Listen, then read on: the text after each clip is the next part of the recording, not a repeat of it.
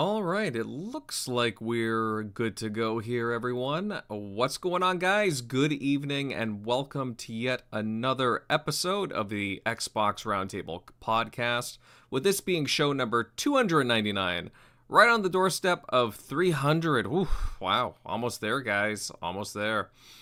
I'm Invader, the host for the show, and I'm happy to see you all here, as per usual. Lots to go over tonight from the Xbox Developer Direct. Quite a few games to dissect, and what we're excited for, and so on. Different release dates. Man, lots to go into there.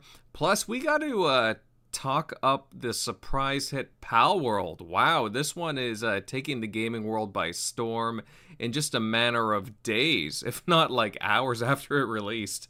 All this and maybe a bit more if we can, but definitely lots to talk about. First, though, let me introduce the panel, starting off with Centurion. Cent, how you been?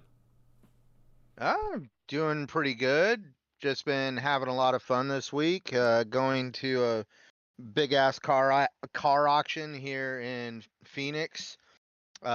Gaming when I can, and when I am gaming, I'm pretty much wrapped completely around Elder Scrolls Finger right now. I can't get out of it. I finally cleared out some of the expansions that I needed to finish to where I can now start just focusing solely on Necrom so I could get ready for the new expansion. Dabbled in Palworld for a little while. Just been kind of just hit or miss when it comes to gaming this week, that's for sure. So you've been palling around. A little bit. It's all good, man. Yeah, I think everybody has kind of put in a little bit of time into Palworld. Looking forward to talking about that. Moving on down over to the Dots. Dotsmeister, how you been? I've been good, and honestly, when I haven't been working or doing stuff around the house with my girlfriend, I've been playing Palworld. So it's taken me by the neck, and no, I love it, and I can't wait to get into that conversation about it. Also about the Xbox Direct, there was some good stuff out of that too. So good topics for today. Can't wait for another good Sunday night with the boys. That's right, and I cannot wait. You've probably been slapping around a whole bunch of those sheep pals, haven't you? The ragdoll physics with them is amazing, and they will roll down hills like indefinitely. So yeah, there's a merging functionality with those, and our one friend has like done the max tier merging with the sheep, and it's kind of hilarious. He was like, I'm out of balls, and we're like, what do you mean? We made you like 70. And he was like, yeah, but I caught 70 sheep. Wow, interesting. Yeah, I mean, lots of crazy stuff you can do with that game, even though it is early access. Moving on down, Grimes, what have you been up to? What's up? I'm good. Like the rest of the guys, I've been playing this small indie game that most of you probably haven't heard of, Palworld. Just a few hundred people have been playing it. Nothing. No way. Spectacular. Yeah, nothing spectacular. But yeah, I've been good. Yeah.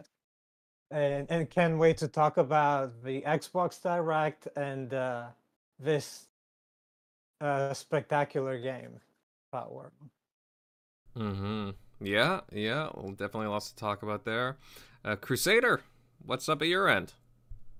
Nothing much. I actually legitimately did play other games, but I actually can't remember anything that I played other than Palworld because I've been playing it and hosting a server on my computer for the last like 3 days.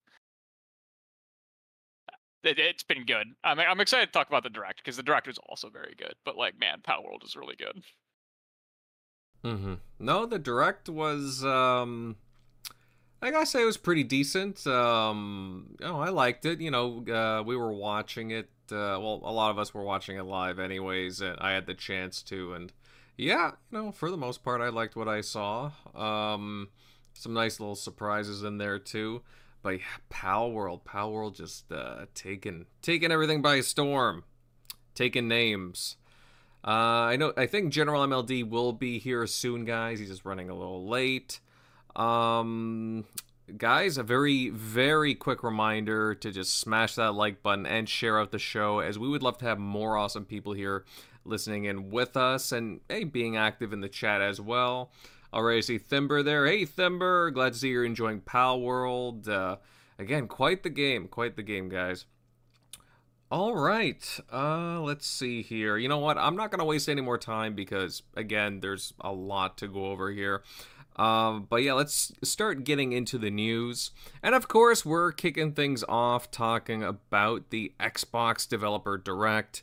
It showcased upcoming titles such as Avowed, Hellblade 2, Ara History Untold, Indiana Jones and the Great Circle, plus a nice little surprise there, Visions of Mana, a game we already knew about but wasn't expecting it to be there, but it was nice nonetheless. Yeah, we got some really good deep dives into the games, with some release dates to boot. Some were more vague than others. I could go into further detail, but I do not want to spoil the fun for my panel friends. Let's see here. Originally, I was going to kick things off with the General. He hasn't moseyed in yet. But let's see here. I tell you what, Grimes, why don't you kick us off here, since the General's not around at the moment? What did you can share your thoughts with us on the Direct. What did you think of the Direct? Honestly, was this a pretty good way to kick off the new year? Yeah, of course. So I would rate it probably a B+. I really liked the Direct. Was pleasantly surprised with all what they've shown. Of course, I would have liked a few more games, but they'll be showing us. I'm sure we're gonna have more directs throughout the year, maybe one more, and then they're gonna have partner events as well. So plenty of stuff to come. I'm not worried about that. But let's talk about Indiana Jones. I, like many, was slightly disappointed about the announcement of it being in first person. It's even a topic amongst other game developers, but in all honesty, I don't care. It's a creative decision by a phenomenal studio that specializes in making dope first-person games. So I respect that decision. Just like Cyberpunk, I wanted Cyberpunk to be third person, but I got over it, and it was one of my favorite games of the year. Deus Ex is another example. First person with third person moments, and it was still a great game. We discussed last week how would the lasso play work and play in first person, and judging by what we saw, it actually looks a lot of fun. We know the shooting mechanics are gonna be next level, so not worried about that. And same goes for the story, excluding Young Blood, of course. All the Wolfenstein games have been top notch with the story. Really happy with the graphics too. I think they look great.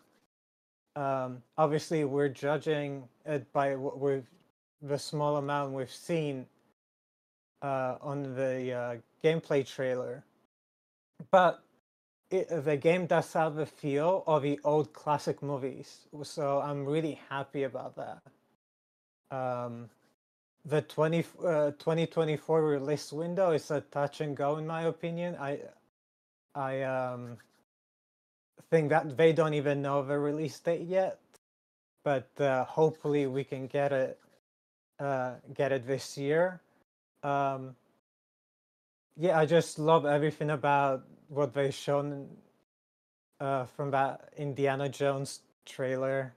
Love the all the characters feel alive. The voice acting seemed good too, and I'm here to kill some Nazis, Moving on to our History Untold. I know for a fact that I'll spend hundreds of hours playing that game. Looks like a blast. And Mech Warriors are confirmed. So yeah, day one for me. Nothing more to say about that game. I've talked about it previously. I'm hyped to play it, and it looks so much fun. Uh, and then Hellblade too. Look, last week I said that I didn't need to see any more of Hellblade, and I still feel the same way. But mate, uh, I was blown away by the fighting sequences. They look awesome and gruesome AF.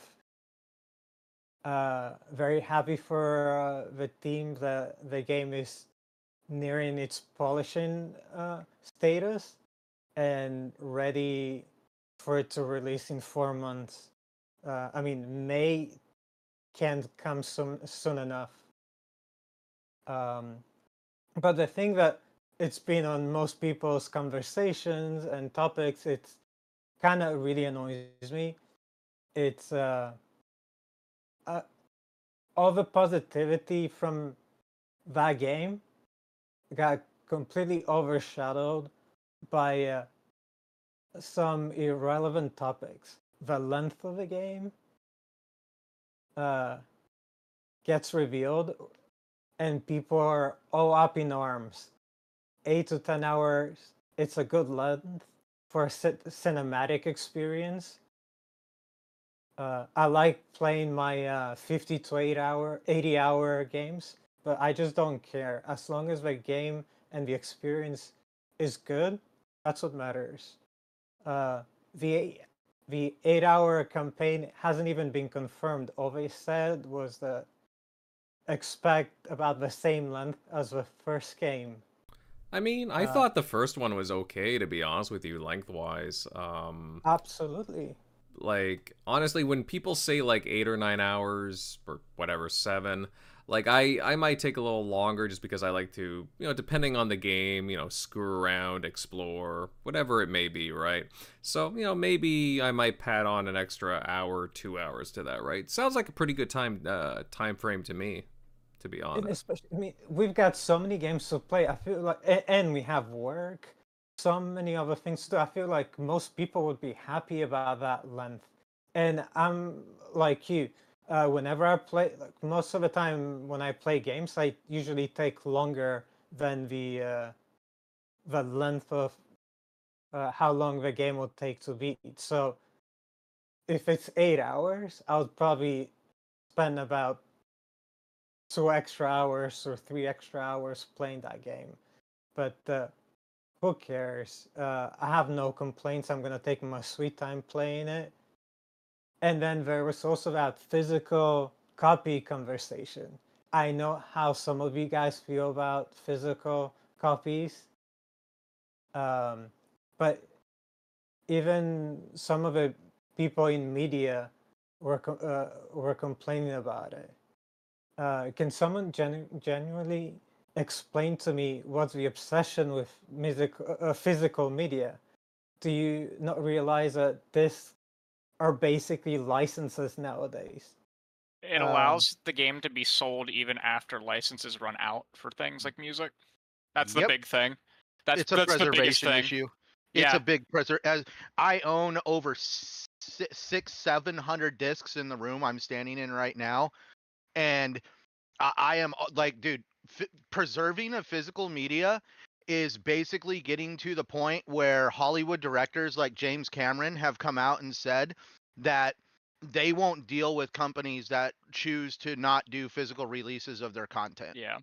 Like it's starting Mhm. it's starting to become a point of contention that people that are predominant directors in Hollywood feel that the entertainment industry is actually doing a disservice to both the industry and the consumers by not offering physical releases. Yeah, a big example, at least in TV film, are like a bunch of the shows and movies that have been delisted from HBO Max. Yeah.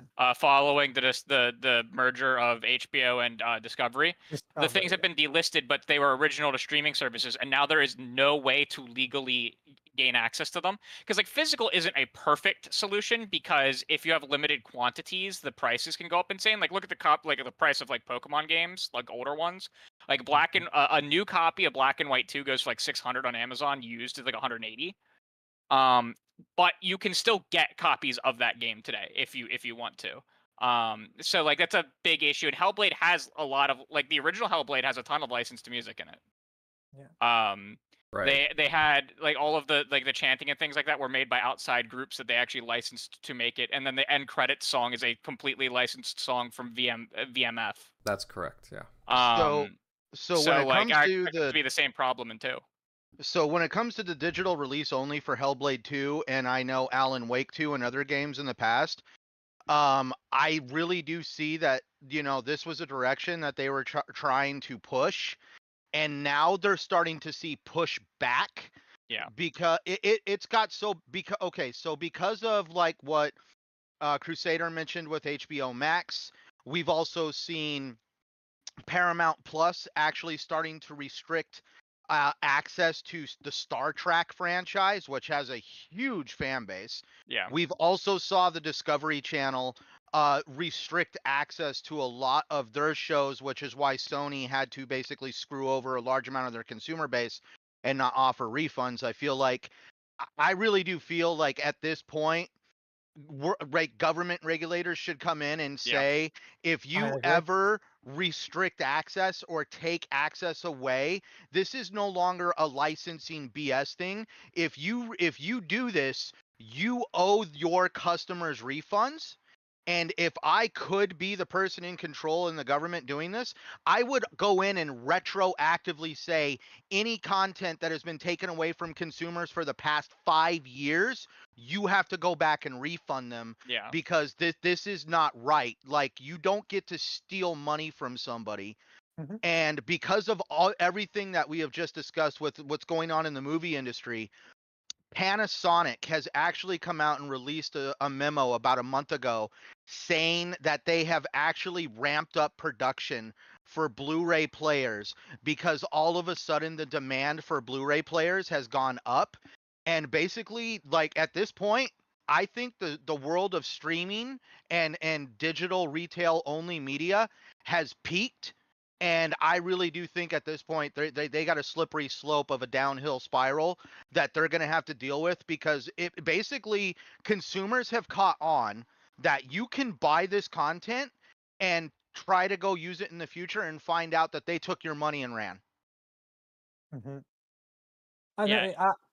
No, go ahead, Crusader. Yeah, I was gonna say like that like the huge issue that like we're looking at is the sheer fact that it's been in these terms of services for forever, but like, is it acceptable? And people kind of accepted it because no one thought that like anything like this would happen. But we've now seen the consequences, right? Like Yeah. we've seen it, and we know they're willing to do this kind of stuff to us, and that's why like going digital only is kind of like laughably scary. That's why it's like with Baldur's Gate 3 came out digital only originally, right? But they then came out with a $100 physical edition, which I feel like is the thing that we should be asking these companies to go to, is the collector's physical editions that puts these physical editions on the market, right?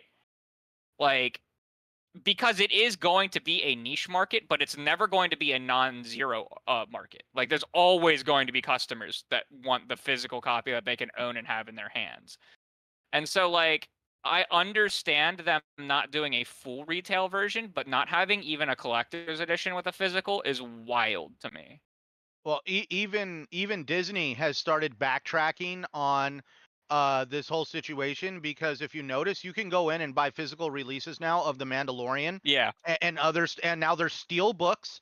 That, trust me, they're high dollar items. Yeah. But even Disney's like, oops, because yeah, they found out that there is a huge untapped potential for making revenue from people that absolutely refuse to actually subscribe to Disney Plus.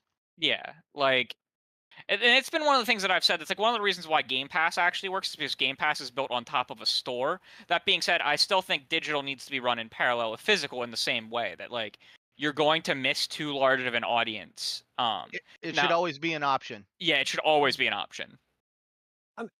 I agree in a sense. It's just like for me, for example, I buy vinyl records, uh, not because it just to collect them. Like I Right. still have a digital versions of whatever vinyl records I buy. And the vinyl record market is actually growing. Like in the last 10 years, it has been growing faster than ever before because Yep. like people want them.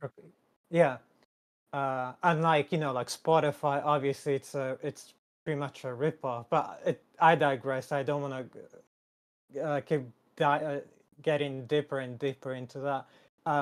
I just I'm one of those people that have been digital only since 2010. And I used to live in New York, and in New York, spaces are very limited, so it's not like I could hold my physical media anywhere. So that's why I chose to go that path. And I feel like a lot of these companies, they're just trying to save money by not releasing physical media as well. That's exactly what they're doing. They're saving money, but they're also trying to entrap you into their ecosystems rather than having to sell through third parties, which not necessarily horrible. It's just that like I think people are more not upset that there isn't like a standard edition physical, but there is no way to get a physical, Yeah. right? Yeah. And they could end up making more money on the physicals than they could on the digitals if they start selling them in specifically like larger, more expensive editions. Which the fact that we ever accepted that a physical copy of a game should cost the same as a digital copy of the game in general, when like the digital copy isn't costing them a logistics fee, like they don't ship it anywhere, they don't have to make it, they don't have to ship it. The fact that we ever accepted that there was a difference in price is wild to me.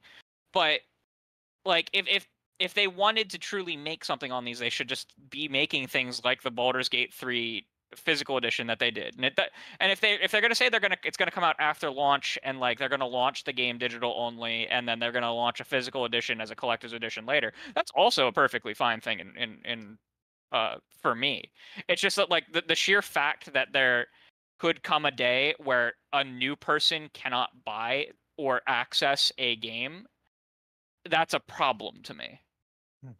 And having a physical copy, as long as you're not an always online game, a physical copy guarantees that even for a exorbitant price, someone can.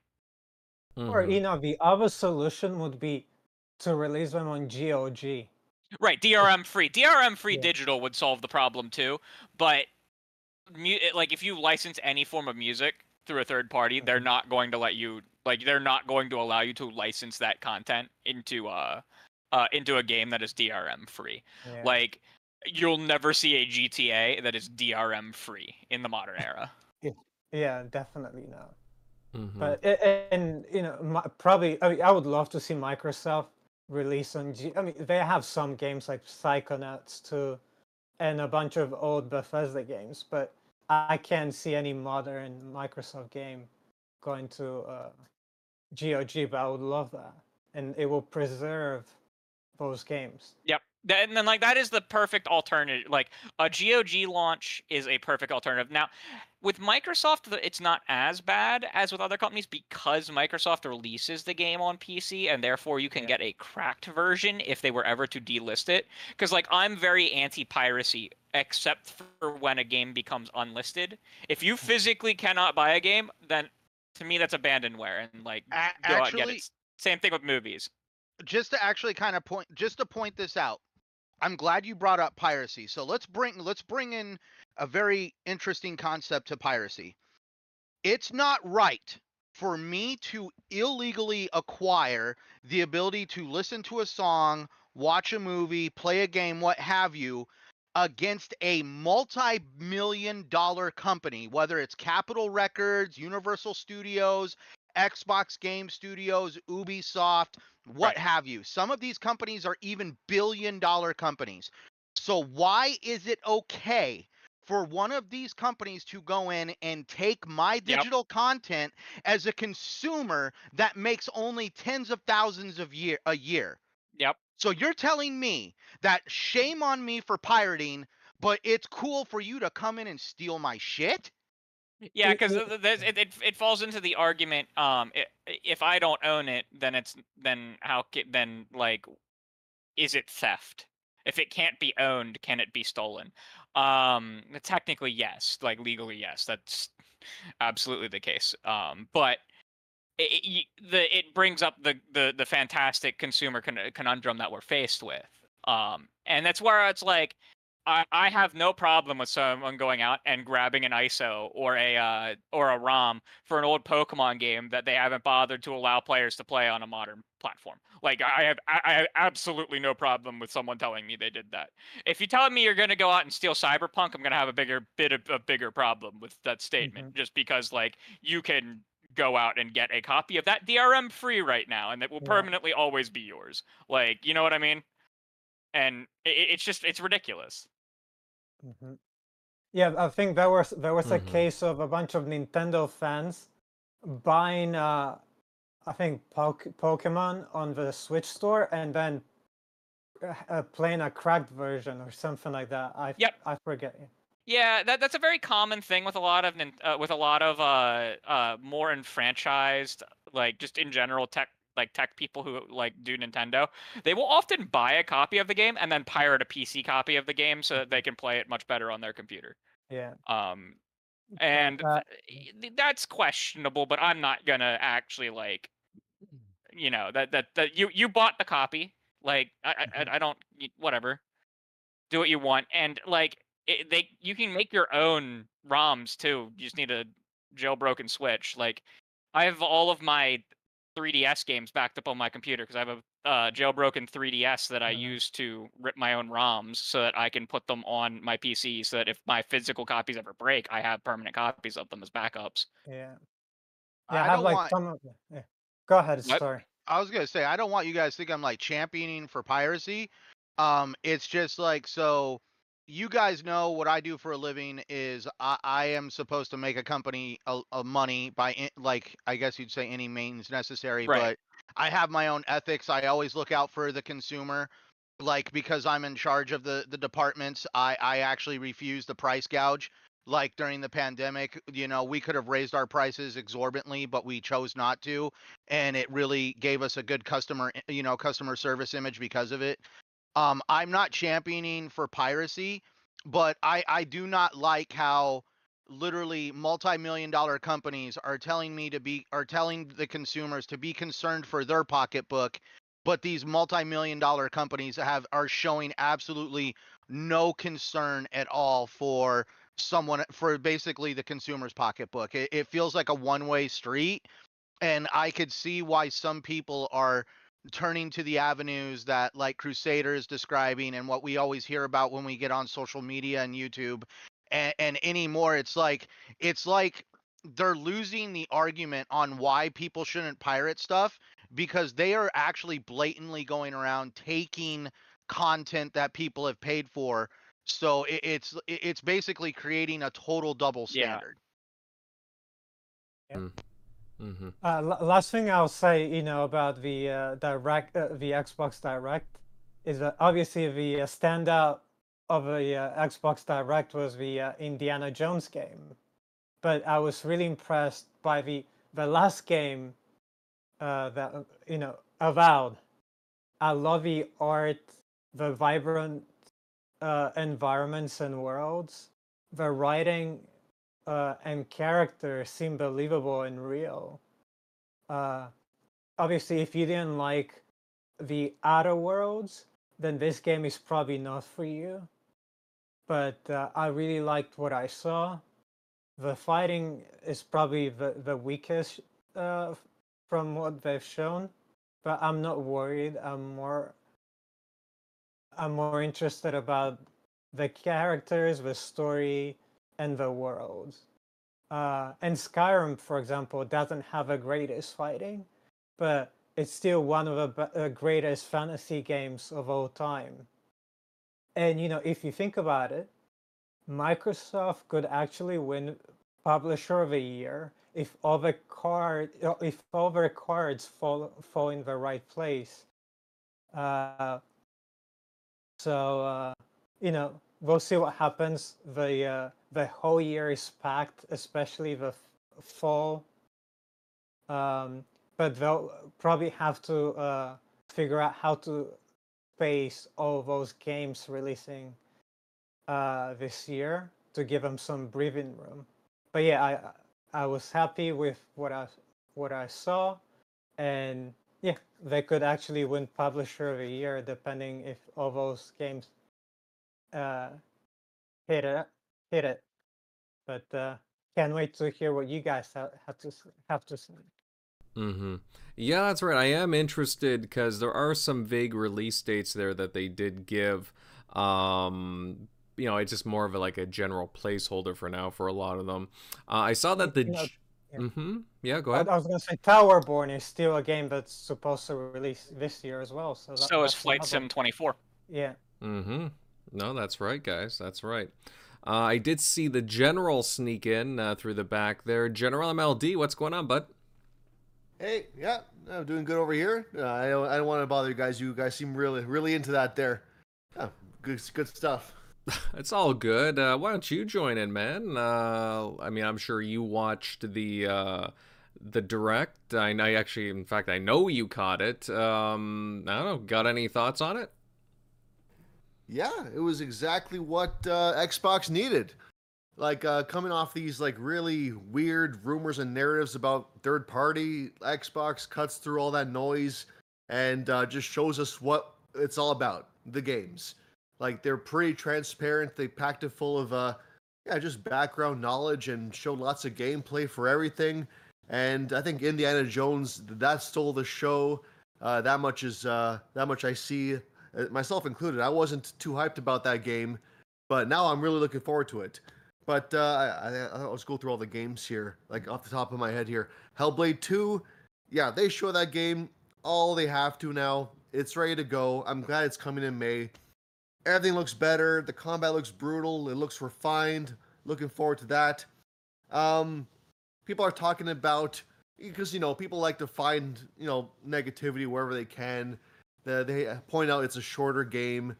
I don't mind. Like, the first game was also pretty short, but the experience, like, I'll never forget it, and I feel like the second one will be no exception. And we're getting a lot of long games in general these days. I wouldn't mind a shorter, more compact, but quality game here and there. So, good on Xbox for doing variety. Like, because, Xbox, they're known for, like, social games, multiplayer games, first-person games. This is a nice game in moderation, I'm glad they're doing these kinds of things. So that aside, I came in when you guys were talking about the whole digital only kind of thing, and I'm on the fence about this one. I can kind of see both sides. On the one hand, I do agree that if it's a top Xbox studio kind of game, because we heard about this game when they were advertising the Series X, like they were showcased back to back. So I get it. Like, I do see the appeal of doing maybe like a special edition physical copy.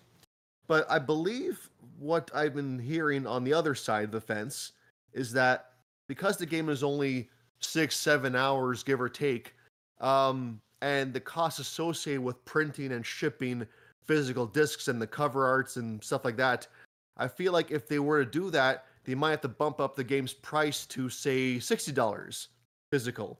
And that might go into a territory where, is it worth paying $60 for a 6-hour game with no multiplayer features, so with questionable replay value?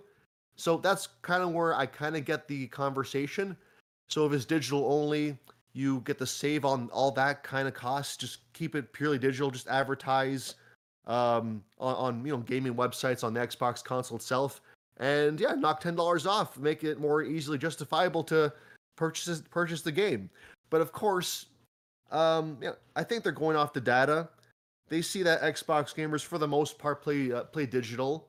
And I mean, I myself, I'm not gonna lie, I'm playing this game on Game Pass. Even if they had a physical version, I was gonna play it on Game Pass.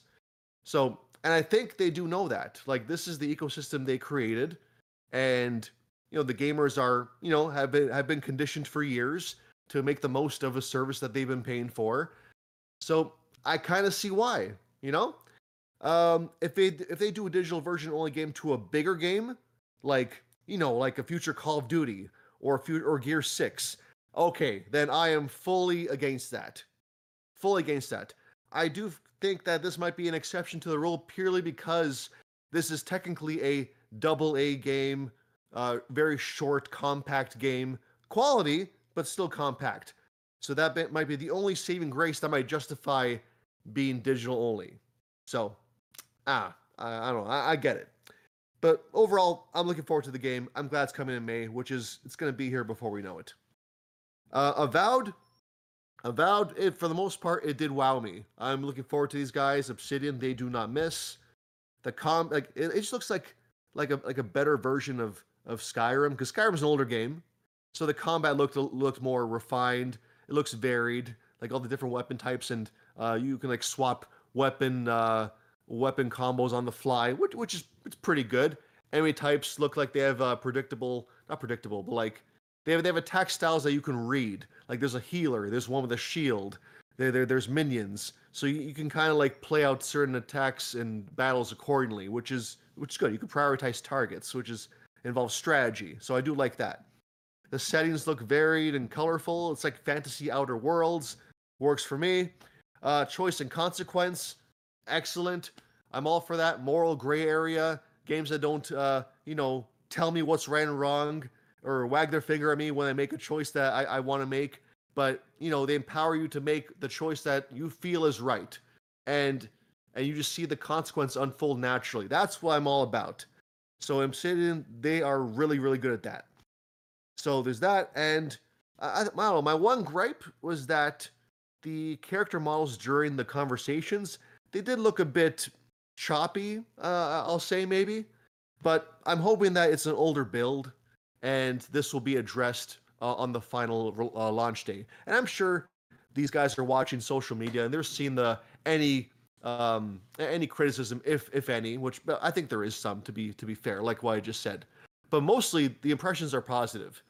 Like this is I think is still, I don't know, would it qualify as a AAA game or like a high-end AA game like Outer Worlds 2, guys? What do you guys think? I don't know. It really depends on what they're going to try and sell it for. That's true. Yeah. I can't say one way or another until I see what they're going to try and sell it for. If they try and sell it for 70, then you know what the budget is. I actually can't believe that with the budget that has gone into Hellblade, that they're actually going to get away at selling it for as low as they are. It's like financially. Was there a budget released for Hellblade 2? Just how much tech they've invested into it. Like, oh yeah. Just looking at it from the budget has to be extreme. Because the first one was only $10 million, I believe. I remember looking that up lately. It was only like 10 million. I think the game only launched at $20, if I remember correctly. For 29. It was 30. Yeah. Okay. Yeah, that also, game launched cheap. Mm-hmm. Also, Epic was helping him a lot, and they gave him a break. That's right. Yeah. So they had it implicit. It was technically like a larger budget for like any other company. Epic, because they were like testing some features with that were going into like Unreal 4.5 or something. Yeah. That's right. And their licensing fees were like non-existent for Unreal Engine. So I'm sure this time around is probably the same thing. They probably have some kind of deal. Yeah. Yeah, even the budget's like say double or even triple. These guys, they do a really good job of like punching above their weight. Like I'm sure, like the first one, it's gonna be Hellblade 2 is gonna be a more linear experience. It's more like it's just a very unique experience from a gameplay perspective.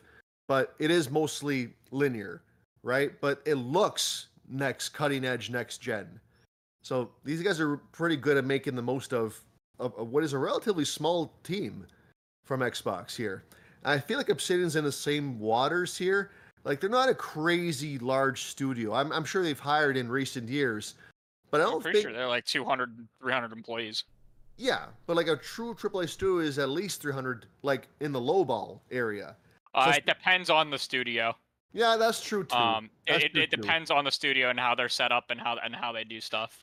Yeah, because people like comparing these games to like the tippity top of the Sony AAA studios, like Guerrilla or Naughty Dog. But these guys have like hundreds upon hundreds of employees each, and Ninja Theory has what 100 to 200 tops, right? I can check for you real quick. Give me a minute. Yeah, and Obsidian, like even though their total employee count is raised, they are dividing themselves between. I mean, you got like what 15 people for Grounded, and whoever's 15. making 50. Yeah, sorry, I meant 15. Yeah, And whoever's making, and if they are dividing their time between Outer Worlds 2 and this as well, I mean that's another X amount of developers off the project. I don't know. Avowed to me looks like, yeah, it's somewhere between a high-end AA game and a low-end AAA game. They're not quite there yet in terms of the game. And the game looks great, but I do feel like the fidelity could be a little bit better. But again, I can't blame them if they're not a fully functional AAA studio yet. But I feel like they're getting there. Okay, Obsidian's estimated staff is 280. Okay, so they have increased. Yeah, because they built them a new headquarters and everything this year, in the past couple years. Mm-hmm. Okay. Okay, I feel like after this, I'll check Ninja Theory real quick. I feel like after this, they would be a AAA studio after Avowed comes out. Like they'll make that full transition. But overall, Avowed looks great to me. Like I'm looking forward to playing that if the whole package comes together there. Aura, not much to say about Aura. It's a shame that the console got delayed, but all we can hope is that the game turns out great on PC. And if that's the case, fantastic. We'll still give credit to where it's due, and we'll get it on Xbox consoles in 2025 sometime. So usually these ports don't take longer than a year. So it'll be another 2025 game we can add to Xbox's lineup. So hope that game turns out good for PC gamers. Visions of Mana, that looked great too. Not my kind of game, but I do appreciate what it meant because it's the first one to come to Xbox and it's from Square. And between this and Final Fantasy XIV, it does show the budding relationship between the two publishers. It feels like the new CEO at Square is a big change of this, is a big reason for this change. So I'm hoping that Phil Spencer does with Square like what he did with Sega, and bringing Persona and Yakuza games to Xbox in the way they did. So it only bodes well for the future, and I'm hoping even one day the Final Fantasy games don't have to launch, time exclusive for years on PlayStation, and we can somehow get to a point where, like how Persona 3 Reload is not only coming day one to Xbox, it's also on Game Pass day one. If we can get, this is like a long shot, but if Phil Spencer does the same thing with Sega, to Square like with Sega, we could see Final Fantasy day one multiplat again, like we did with Final Fantasy 15. But time will tell. Did you see the special? You guys know Special Nick over at Xbox Era? Oh yeah, he's listening in actually right now. Is he? Mm-hmm. Hello, Nick. I believe it was him who said that he had heard that there is a port of 16 coming. That would be good. That would be good. And Jez had heard that there was preliminary discussions about bringing 7 remake as well. I personally would look forward to the Final Fantasy 1 to 6 remaster. Yeah, I want that as well. That would be great because I'm more of an old school turn-based kind of JRPG gamer, so those will be up my alley especially. And I don't feel like that would be a big deal as much as the Final Fantasy 7 remake either, because I don't think Sony got their claws dug into that game as much as the ones that are coming out lately. So I'm hoping they get that one too sooner rather than later. But yeah, I digress. I think Indiana Jones. I think that's still the show for everybody watching. I mean, I said it before. I came into this thinking like, I'll play Indiana on Game Pass, no matter what. I mean, no big deal. I'm not too much of an indie fan anyway. Haven't seen him since like the original Lost Ark, Raiders of the Lost Ark. So I'm not a huge indie fan these days. But the more I'm looking at this game, I'm like, okay. I'm actually intrigued now. I see it's mostly in first person. I'm even more hyped. This means, okay, Machine Games, they're doing what they know. They're not, because not that developers should try new things here and there, but I do also appreciate a developer doing what they know best. There's nothing wrong with being specialized in something and sticking to your guns so that the end product is the best possible thing you can do. And Machine Games, they're making it work. Like, I've always felt first-person shooters are more immersive, and seeing indie while doing traversal and in cutscenes, I think that's a good enough balance. Like so we do see that we are playing as him, but overall we are playing through his eyes, and I do feel the immersion makes up for that. Not to mention, it was said on X as well, Twitter X as well. Like Ryan from IGN, he was like saying like the inevitable conversation if it was in third person, there would be the inevitable Uncharted Tomb Raider clone comments, and that is all the discourse would be about. I mean, it's a hypothetical, but I firmly believe that is exactly what would happen if they did that in third person. And this way, we can sidestep all those comparisons. They're not going to be made. Thank God. The game could be compared on its own terms, which is exactly how it should be. But obviously, we are gonna see Indiana Jones elements. There's gonna be puzzle solving, exploration. It showed combat sequences can be tackled in a variety of ways, which is great. So it's not just a corridor shoot fest. Like, you can use your whip, you can be quiet, you can use your fists. That is exactly the variety that we are expecting in an Indiana Jones game. So I feel like more people are coming around to it. Of course, it's off-putting, even though we all knew for years what Machine Games makes. But the more we see it, the more people are coming around to the idea, and I feel like people are going to give this game a shot. The main villain looks great. Like, the Wolfenstein games, the villains are very, like, charismatic. They're really evil and brutal, and you hang on to their every word. And this guy, he seems like he's no exception. And so I'm looking forward to that. Like, I love a good villain. The cutscenes look great. The settings look great. Looks like we're going to different parts of the world. It just looks like a really fun ride. So to put this all together, Xbox has a pretty stacked 2024. Arguably, if they play their cards right, if these games review well, it'll be even better than 2023. It might be their best year ever if all plays off pretty well. I mean, you got Hellblade, and then you got Flight Sim and Towerborn somewhere in the summer, maybe fall. Then you got a mix of Avowed, R for PC to round out the PC crowd there. And then you got the holidays with Call of Duty, which is now a Xbox game. It counts, alongside Indiana Jones. And that's just what we know about today. Because people say, Forza Horizon, like that goes on a 3-year dev cycle. So that will be this year as a 3-year dev cycle. So that we might get a Forza Horizon game this year. Also keep in mind other deals that they have. We just had Stalker 2's release date set for September. Yep. Exactly. So this is gonna be a very packed fall holiday period for Xbox. So to me, it doesn't even matter that if there's no Q1 game, because people say like, oh, there should be one big game every quarter.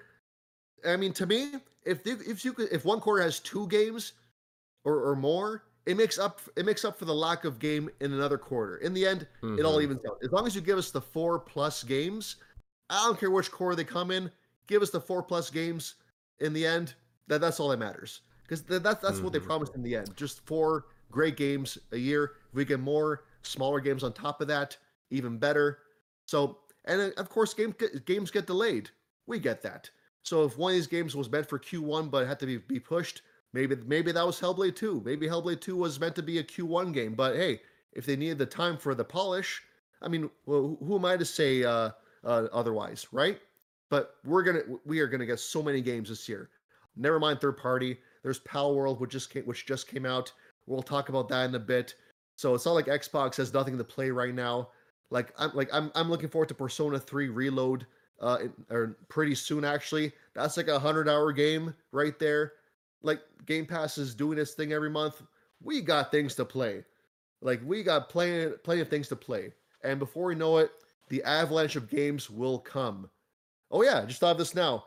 Bethesda's been pretty quiet, but I feel like we'll hear about the Oblivion remaster this year. Probably maybe the June showcase. There was that whole rumor about Quake 6. Well, they teased it. Yes. I don't know about that coming out, but I feel like we might get a Quake remaster now because we got Quake 1 and Quake 2 remastered. So maybe we'll get Quake 3 or Quake 4 this year at QuakeCon.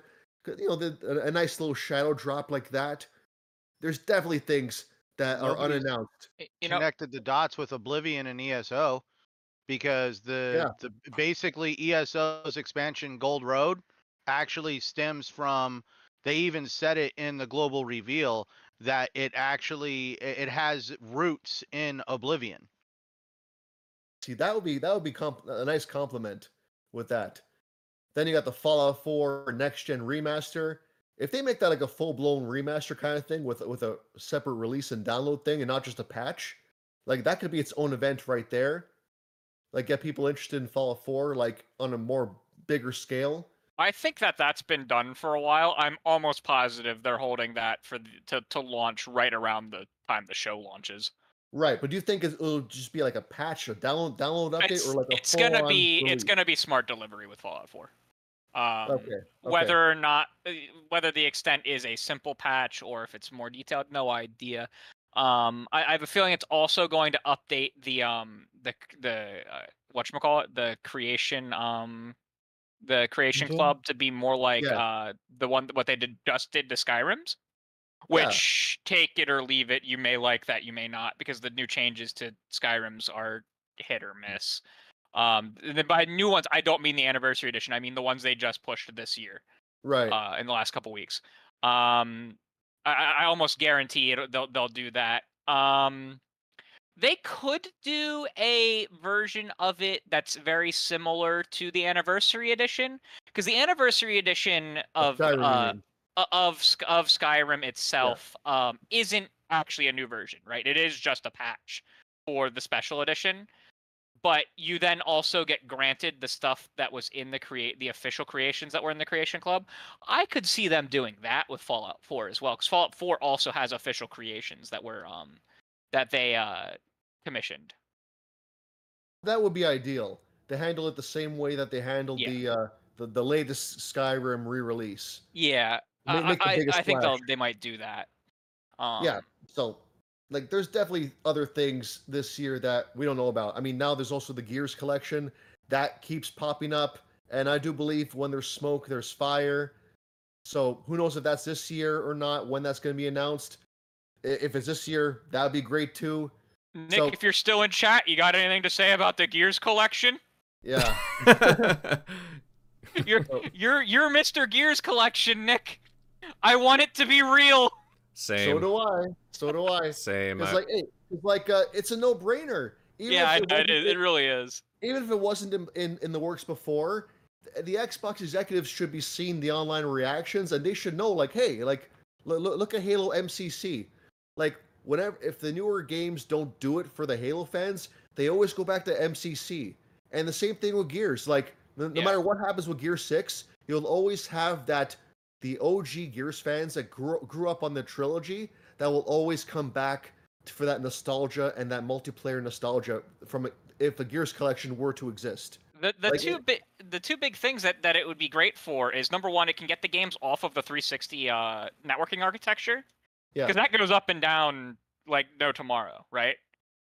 And so we could actually have them like a unified multiplayer, but also using modern networking like technology. Right. But also, it would release Gears 2 and 3 on PC, which they don't exist on PC. 4 does, 5 does, 1 does, but 2 and 3 do not. And I guess you can also say that, what was the bad Gears?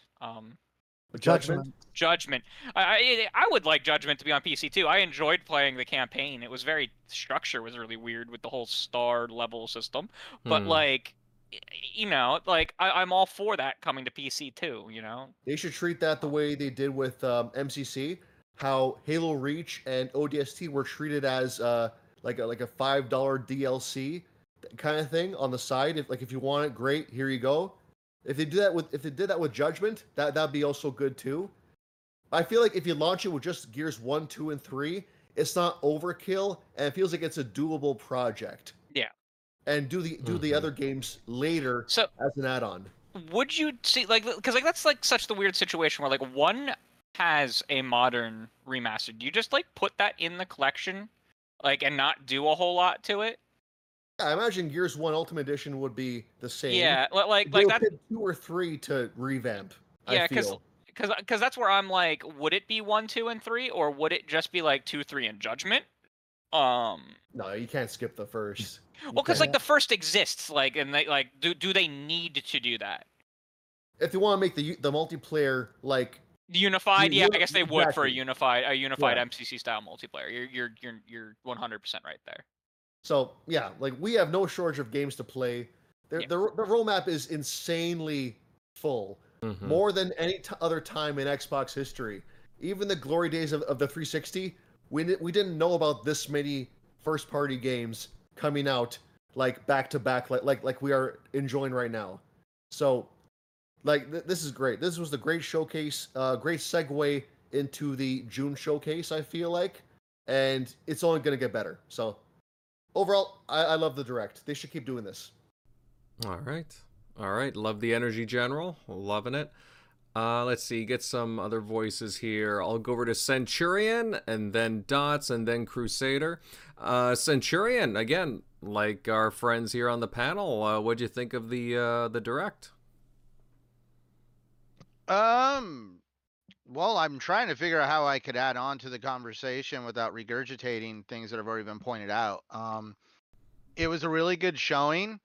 That's where definitely, let's just say that's where a lot of people don't really see eye to eye with me, because I actually am not hypercritical of Microsoft. I'm not going to say they had to do this, but that's just because I just live life by nobody owes me a damn thing. And when it comes to at least what was shown, when I saw Avowed, I got excited because I'm a huge Elder Scrolls fan, and it's great to see Obsidian do what they do best with RPGs. I knew there was going to be some people that were upset over some of the dialogue animation that was taking place. Now, whether or not that's going to be the finished product is still open for debate, but at the very least, even if it did look that way, I'm not gonna lose sleep over it, because I've played so much Elder Scrolls Online that I'm gonna say it right now that their dialogue system is not lifelike or some resolution eye candy fest. So for me, it's just. For me, as long as the story is there and the continuity between the story, and that there's a good flow for how the narrative of the game functions, I'm fine with that. You see, that was let's look at Skyrim. Skyrim was not a graphically grabbing game when it came to stuff like that, but the story was solid. The world was a solid, and that's what really helped Skyrim really stand out. And I'm seeing that too. I liked, at least in the previews of Avowed, we see the wand waving, the sword fighting. We even saw him pull out a pistol. And that's where I'm just okay, so we're going to throw some guns into the mix on this. This is going to be pretty interesting. So Avowed is definitely going to be one of those games that I'm going to want to check out day one for sure. It is on my radar. I am not into the strategy game. What's its name? Aura. Oh yeah, Aura History Untold. Yeah, Aura History Untold. Yeah, definitely not on that one. I was kind of like I'll be upfront. That was like, good moment to go like go make a sandwich or something. Like I knew there was going to be people that wanted to play that game, but for me it was not on my radar. Different strokes for different folks, I guess you say. Of course, Hellblade 2. Um I still need to play the first one. I'm glad to hear that, these games are not these huge, like, marathon of a game, because it is nice to have an 8-10 hour experience that isn't going to rob you. Because, I mean, when you're playing other games, sometimes it is nice to have those games you can go back and forth from that don't consume too much of, playing something that has consumed way too much of your life. Elder Scrolls Online. Destiny 2. Yeah, right. Exactly. You know what I mean? That's what I mean. Like you can stomach taking an 8 to 10 hour break from something you've wrapped hundreds and hundreds of hours into. Um, and that's where and then it's also great to see the technology, like the MetaHuman, Unreal Engine 5 stuff that's going to be put into Avowed 2. I mean, Avowed 2. Ha! Hellblade 2. Um, and so that's where, like, even my wife was sitting next to me and she thought it was really cool to see all the motion capture and everything that was taking place for Hellblade 2. Definitely, I need to play the first game before the second game comes out. I told myself that I need to do that, and now since they've released the actual release date for Hellblade 2, it looks like the clock has started for me to start working on Hellblade 1. But that's where I am going to be one of those that is going to play the game with headphones on, You because need I know to. that's part of the experience, and that's what's really cool. Like that's what really actually intrigued me. Like if people didn't really, if they're not like as analytical as I am, during the developer direct, when you watch the two people walking around the microphone and talking into the microphone in different directions, for some people they don't realize what's going on there, but they're actually messing with obviously what side, which headphone that's going to come out of, and it's going to make it feel like somebody is walking around you. And I was just like, holy freaking cow, that's actually a really cool trick, because I thought it was, just have them record into a microphone, and through digital alteration through audio, you can just cause that effect. I didn't think for 1 second that they were actually putting the microphone into a sound booth and having them walk around the microphone to actually create a more realistic effect. So to me, that was like very eye-opening on just how ingenious and definitely forward thinking Ninja Theory is when it comes to crafting games. And then we get into I've never got into the Mara games. It's good to see though that obviously Microsoft is getting a much better reputation camaraderie going on with Square Enix. Maybe this would be a good time for me to start getting to some of the other titles that Square Enix has to offer. Outside of, like, let's face it, Square Enix has dabbled into some Western stuff. Like I played Outriders 2. I played whatchamacallit, Avengers. There's some stuff there from Square Enix on the Western side, but I haven't gone down too much of the rabbit hole for Square Enix other than uh Final Fantasy, that kind of franchise. There's a couple games I have played on their eastern side of game development. So for me, this would just be another avenue for me to really see more of what Square Enix has to offer from those developers. Because I mean, it looked like when you were watching the developers crafting the game and working on it, definitely looked like a very fun, colorful game that definitely has me wanting to check out more of what has made Square Enix definitely like a juggernaut when it comes to JRPGs. Finally, now we get into, I guess we would, what is there more to say? Indiana Jones. Um, Indiana Jones. So this has been something I've been wondering how it's going to work, because let's face it, Indiana, like when we're talking about movie franchises going into the video game world, let's just say there hasn't been the world's greatest track record for successfully doing that in either direction, making a video game into a movie or a movie into a video game. It always never translates well. But now we're starting to get into the situation where we're seeing some of these beloved Hollywood franchises that have been made famous over the years by certain actors, Harrison Ford, and now we're starting to see Harrison Ford actually get very up there in age. It's definitely, as far as we know, he's not going to reprise his role as Indiana Jones on the big screen. Um, and so that's where it's good to see that the actual character of Indiana Jones is going to live on, and Harrison Ford's legacy for that character is going to live on in the digital world. And this is where I feel video games can definitely fill a gap when you have a situation where people love something like that and they want to see it continue on with that actor. And there you go. Now you have Indiana Jones. It was really good to see. Like, I mean, that whole scene of him buried in the sand with the crazy Nazi scientist slash main protagonist up in his face, and you can see like the spit in his mouth, and it definitely reminded me of an Indiana Jones flick. It was surprising to hear that it was going to be first person perspective.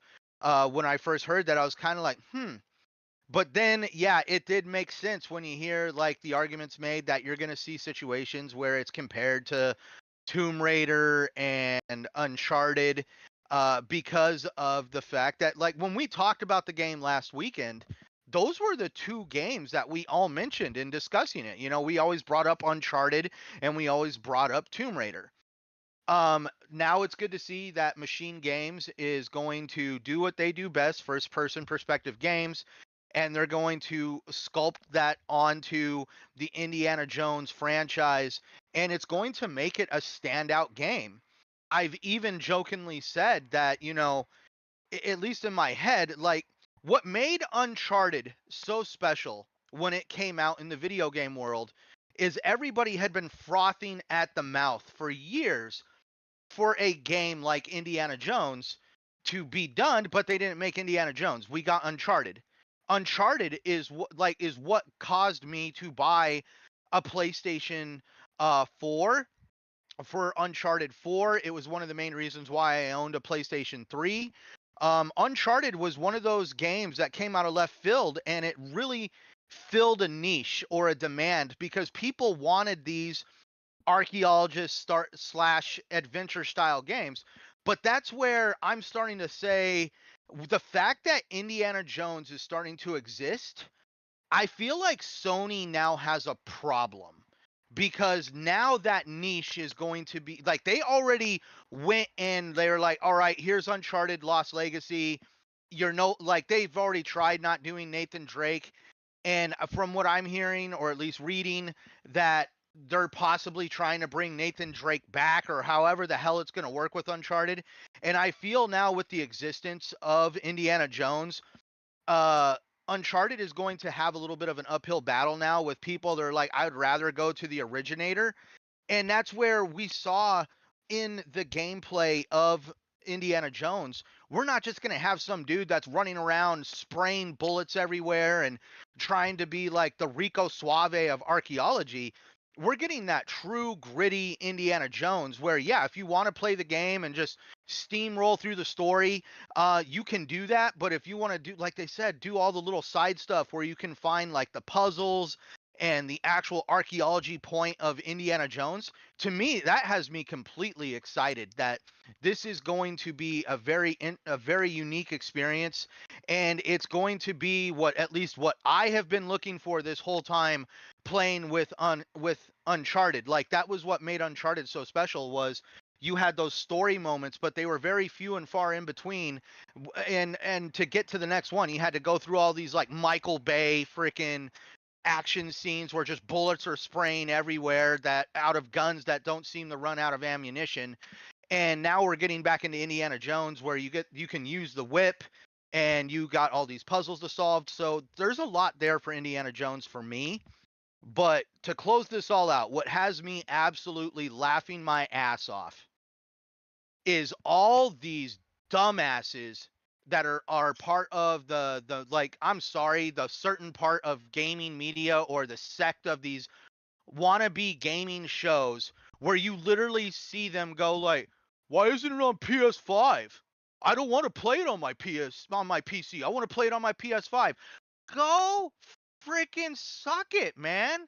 Like, you guys have been walking around forever about freaking Spider-Man this, Marvel that, and all these other games that you think are so mighty and sacred over on the PlayStation side, and then all of a sudden you want to boo-hoo that Xbox does it? You freaking, oh my, like, double standard hypocritical freaking attitude.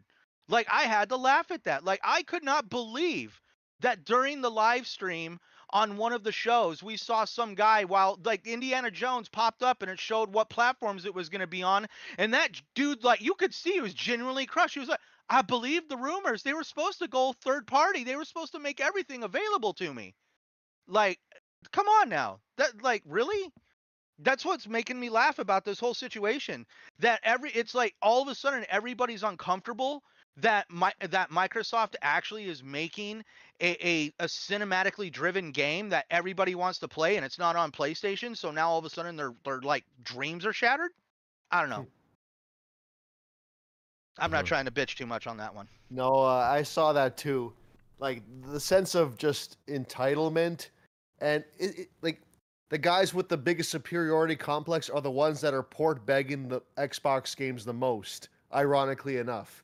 Real, like, do you like, Yeah. dude? Do you see like any Xbox shows going out there? Like over here, like we always bring up, like we bring up Final Fantasy VII Remake for a reason, because we know PlayStation is forking out a bill every single year to keep that game exclusive, and that's the ironically funny part about that is is eventually Sony gonna run out of money to do stuff like that, and they're just going to prioritize where they spend their money, and they're gonna be like, yeah, we're not gonna fork the bill this year. Go ahead and make it multiplat.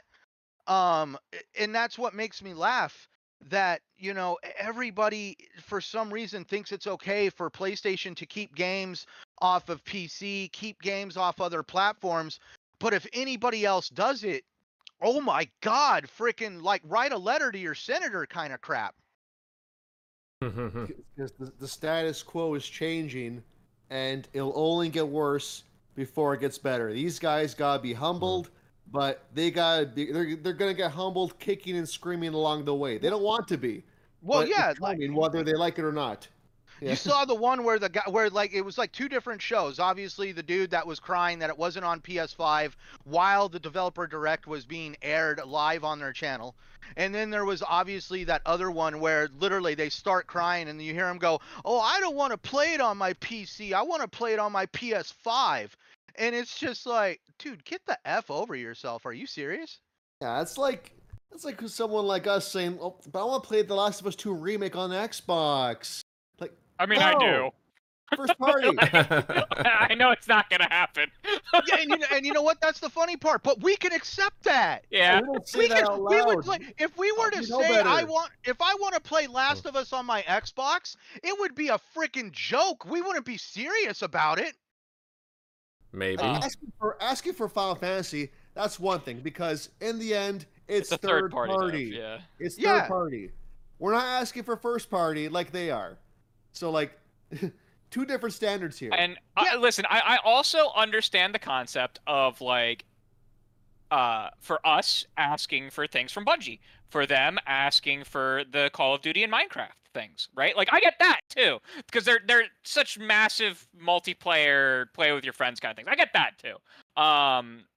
And like that's the other one where I'd be like, yeah, no, like go ahead, like and keep asking for those things where you want them. But like, yeah, no, like it would be, it's like it's as ridiculous for them to ask for Halo as it is for us to ask for Ratchet and Clank.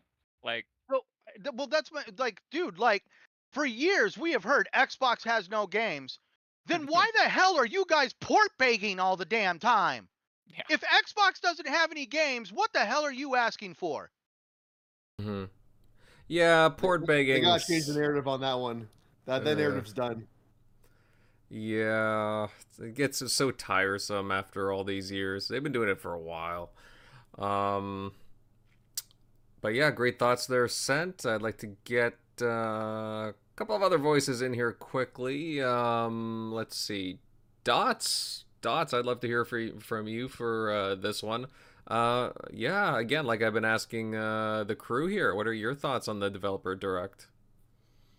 Yeah, no, I'm glad to see a lot of well, they say 2023 for all of those games coming out. Or I'm a little skeptical on here. the Indiana Jones game. I have a feeling that that's going to get delayed to next year, but regardless, hopefully early next year. Um, but no, I was happy with everything I saw. While I might not touch every single game that's on that list, there wasn't one that I wasn't, watching with some sort of interest. Be it Hellblade with its amazing music, Indiana Jones. Like as soon as I heard the voice acting for Indy, I was like, okay, this game is at least saved in that regard. Because I was worried there's gonna, it did not feel like a knockoff Harrison Ford. It sounded like um what's his name? There's a very well-known voice actor who his Troy job Baker. no, no, no. His job is literally to pretty much be as close as a voice to Sir Christopher Lee after he passed away, and he does a fantastic job because Sir Christopher Lee did actually a lot of video game stuff. He even did stuff for Kingdom Hearts, and after he passed away, they had this other guy come in, and he was fantastic. It Yeah. sounded like Sir Christopher Lee. He's the guy who Hot. played Count Dooku in the Clone Wars. I can't think of his name. I have a question for all y'all. It just dawned on me. I just had like an ADD moment. What? Is it just me, or is Tony Todd the guy who played Candyman also in that game? Like when you saw the basically when you saw Indiana Jones Yeah, encounter yeah, he the is. African He American is. priest, and you I'm saw pretty him sure. turn I'm pretty around, sure it is him. I was like, oh my god, that's Tony Todd. Yeah, no, he I'm is. pretty yeah. sure. I'm pretty sure he is. I'm pretty sure I saw that somewhere. Yeah, his Well, I'm likeness just is saying in that, it, yeah. dude. Yeah. That's what I'm just saying. Like, dude, like they're pulling out all the stops on this game because we got like Harrison Ford's face, we've got Tony Todd, the Candyman, in there. It's I'm him. like, He's playing oh, a character dude. named Locus. Is the Okay. character's name in Indiana Jones and the Great Circle? The credit is already up. Okay, cool. So that was Tony Todd. I thought I was tripping. Yeah, when and he I saw did. He that actually did the character. voice for Venom too in Spider-Man 2. Oh, right. You see that, Huh. dude? Like Chris. Yeah, dude, That explains like, why I recognized the voice because I had just played that very recently. Sorry, didn't mean to interrupt you, Dots. No, you're fine. You're fine. We all have those moments from time to time. No, so like, once I heard the voice acting for Indiana Jones, I was like, okay, this game is saved. This because I knew, for me at least, I was like, if I'm gonna be listening to Indiana Jones, it's It better I, be I know Indiana it's I can't Jones. be I know it can't be Harrison Ford at this point, but like the fact that they got such a spot on voice acting, and I'm sure when he strains his voice, I'll hear differences, but something like that at least means that hey, if this becomes a more than one game title in a row, like say Great Circle takes place between the first and second movies. I mean, that's a big period. They could add another adventure. They could do one between the second and third movie. They could do maybe one before the first movie. So the second movie, Indiana Jones movie, takes place well before the first Indiana Jones movie. Just so you know. The timeline is 2-1-3. Oh, okay. Well, regardless, like there's just a lot of opportunity with that if they keep that voice actor obviously on contract. Well, they could But even do stuff after the Last Crusade. Yeah. Because if you actually look at the Last Crusade, like Indy didn't even know of his kid, and by the time you get to the Crystal Skull, the kid is like in his teenage years. So yeah, there's also a large breadth of time between the Crystal Skull and they the could Last bring Crusade. Shia LaBeouf back. They could bring Nope. Shia LaBeouf. No, I like not as a spoiler, but they killed him off. No, I already knew that. Okay, yeah, I was Hmm. just I kind of chuckled at that one. I was like, damn, gave him the axe. They can bring him back. I mean, it's Indiana Jones. There's some weird, fantastical, voodoo magic Christianity stuff going on. Who knows? Anyhow, obviously, I'm hyped for Aura. That's great. Another 4Xer to add to the collection. And I'll keep playing Age of Wonders 4 until that comes out. But that's once that genre is always a win, and also throwing more of that genre onto the console is always a win. I mean, I think more strategy games that are made for and playable on the consoles is one of the biggest things that Xbox has over PlayStation is just console strategy games, RTS or real time or turn based doesn't matter to me. That's always a big big hit winner. What would say? So Hellblade with the music. Oh yeah, and Square Enix doing their show up. I mean, obviously you guys said it, but like showing the fact that Square and Xbox / Microsoft this is no longer a one and done. This is some long-term partnership going on, and I'm loving that. Whether and like Final Fantasy or not, I think Square just even putting any games on Xbox, like Visions of Mana, that's just great. That's great rep. That's great community between the two, and I can't wait to see more of what's going to happen from that. Obviously, Final Fantasy is the big name. That's what everyone wants. I do too. I'm not exempt from that. So I'm very curious of how that's gonna progress. What announcements we might see in the future. At anything. I mean, Sony fanboys be damned, but if I can get some great Final Fantasy games on Xbox, that's awesome, and that'll be something to do. And obviously, we know 14 is coming soon to Xbox, and that's massive, be it MMO or otherwise. I mean, because if you guys like just the fantasy style story, I mean, like I went on a rant last week about it, so I'm going to keep it short. But the story of 14 actually has made me cry numerous times. Like, it is really good if you're just in it for the story. You got to get through the grind. Obviously, the level grind you got to get through.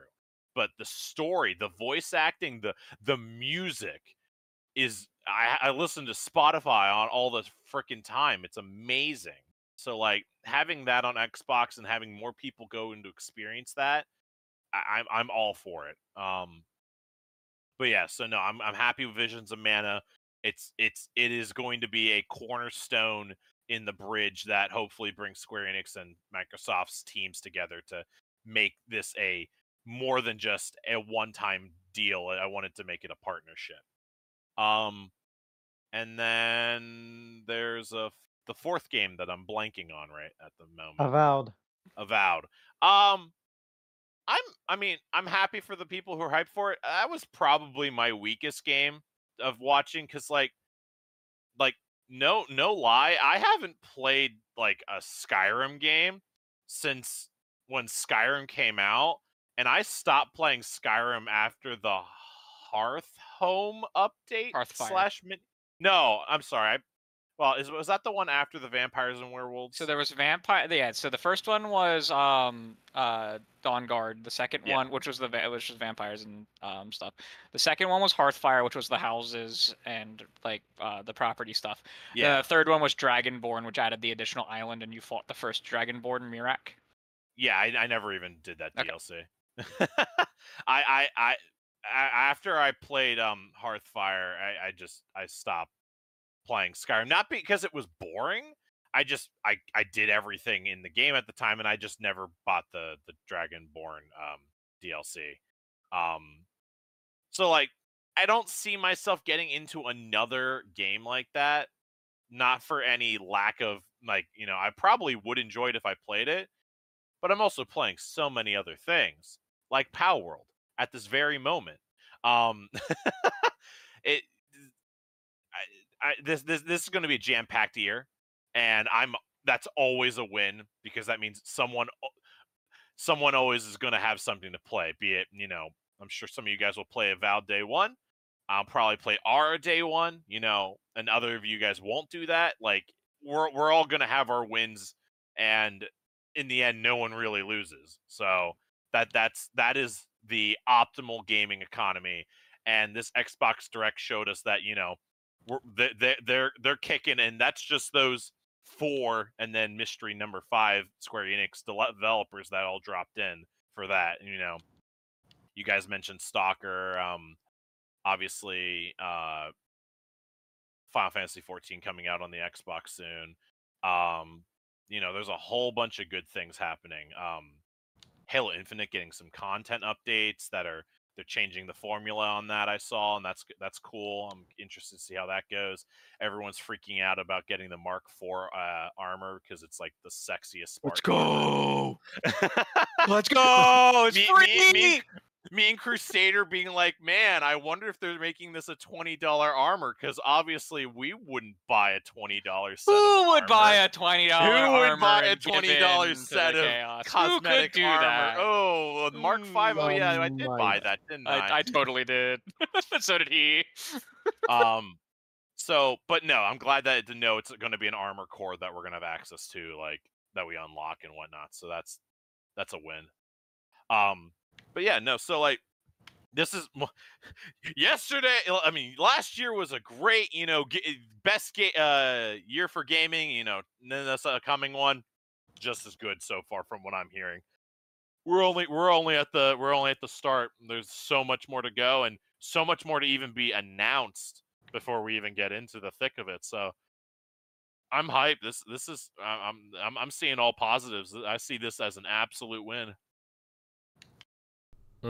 Agreed, Dots. Agreed. And honestly, again, it's great to have these things just to kick off the year on a good note, and then we know kind of what their plans are for the year, and then when June rolls around, ooh, man, we get the sledgehammer of news. So we shall see. But definitely some good stuff. All right, Crusader, round us off here. I know you've been chiming in off and on, but I'll make mine quick. Mine'll be quick. So whatever. I'm gonna play all 4 of the main Xbox games day one. I don't know if I'll play the Square Enix game day one.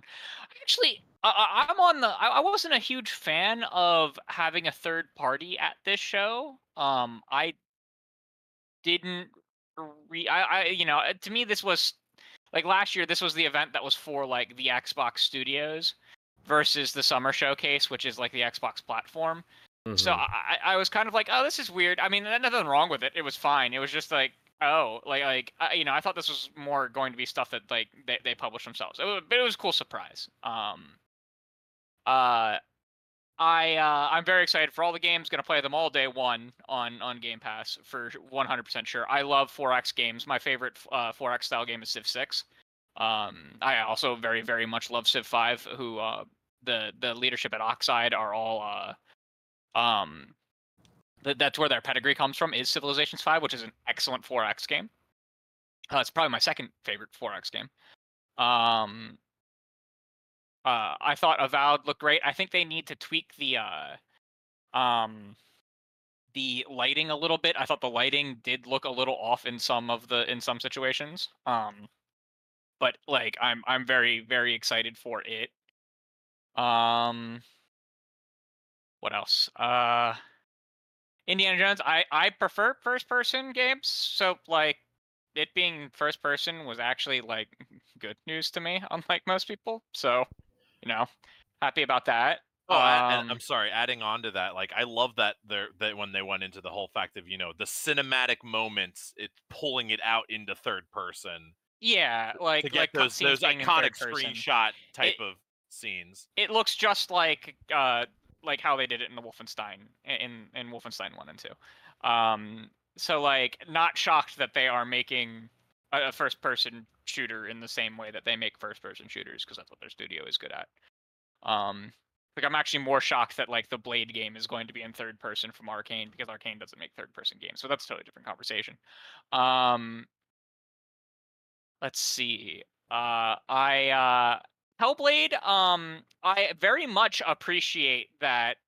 One big thing that I've said for a while is that I wish companies would price their games according to what they think the perceived value is, and not just like auto hone in at $70.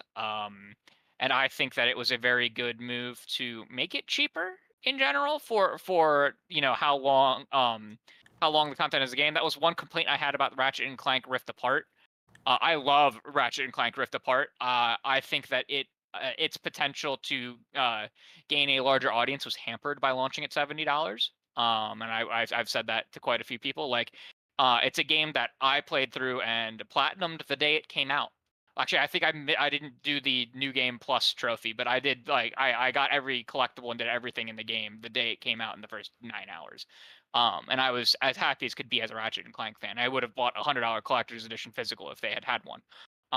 But that game was hampered by not launching at a lower price to attract more people for what it was. And I think that's a very good thing that they're doing with Hellblade, with the length that it's going to be and things like that. I've already talked about the physical, about how I'm a little disappointed in that, so I won't go back into that. The Tales of Mana, it's very cool to see that franchise coming to Xbox. I hope we see more things from Square Enix. I know we're getting Octopath Traveler 2 this year, which was a game that kind of, didn't... If it had launched in any other year, would have seen tons of nominations for its music and writing, and it was a fantastic RPG from everything I've heard about it. So, cool to see that coming to Xbox this year. I'm a little disappointed that we didn't have a game coming in Q1 because of how confident both Matt Booty and Phil Spencer were in that they were going to hit the 4 games a quarter, which is not so much with how much they're releasing this year. It's not an actual platform problem. It's not it's not an output problem. The reason why they're making that commitment of 1 per quarter is to try and limit churn in Game Pass, because when you have a sub service that you want people to stay subscribed to, you need to have consistent launches into it. So it is a little disappointing to see them miss Q1, because it does mean that Game Pass won't be firing itself on all cylinders, keeping attention in all the ways that it could. Because the first party studios are the way that you keep attention. And I figured, if they didn't have a big first quarter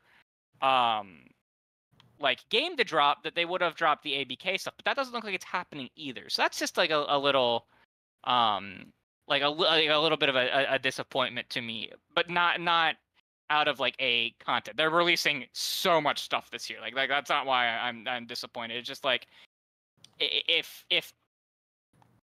I'm to get the most out of Game Pass that I could for my subscription, it needs more people subscribed so that more investment gets turned into it, and so on and so forth. Because it should be a positive feedback loop. And when you're missing some stuff, then it becomes a little bit of an issue. But yeah, have you guys seen what the entire roadmap for Xbox's 2024 looks like? I have it I mapped out as much of it as I could based on what we do know. Assuming no things that we don't know, launching, right? Just what they've straight up told us. Have you guys seen how impressive it is? Yeah, you had a thread about that, if I'm not mistaken. Yeah. So from Xbox Game Studios, just the studios under Xbox Game Studios, the publishing label, we have Hellblade 2, Avowed, Aura, Palworld, Flight Simulator 2024, and then we have ongoing updates to Minecraft, Halo Infinite, Sea of Thieves, Forza Motorsport, and I feel like I'm actually missing one in there. How come everybody keeps leaving out Elder Scrolls Online? Because I'm not at ZeniMax yet. Oh. This is Xbox Game Studios. Technically, they're owned. That's where I look at it like ZeniMax.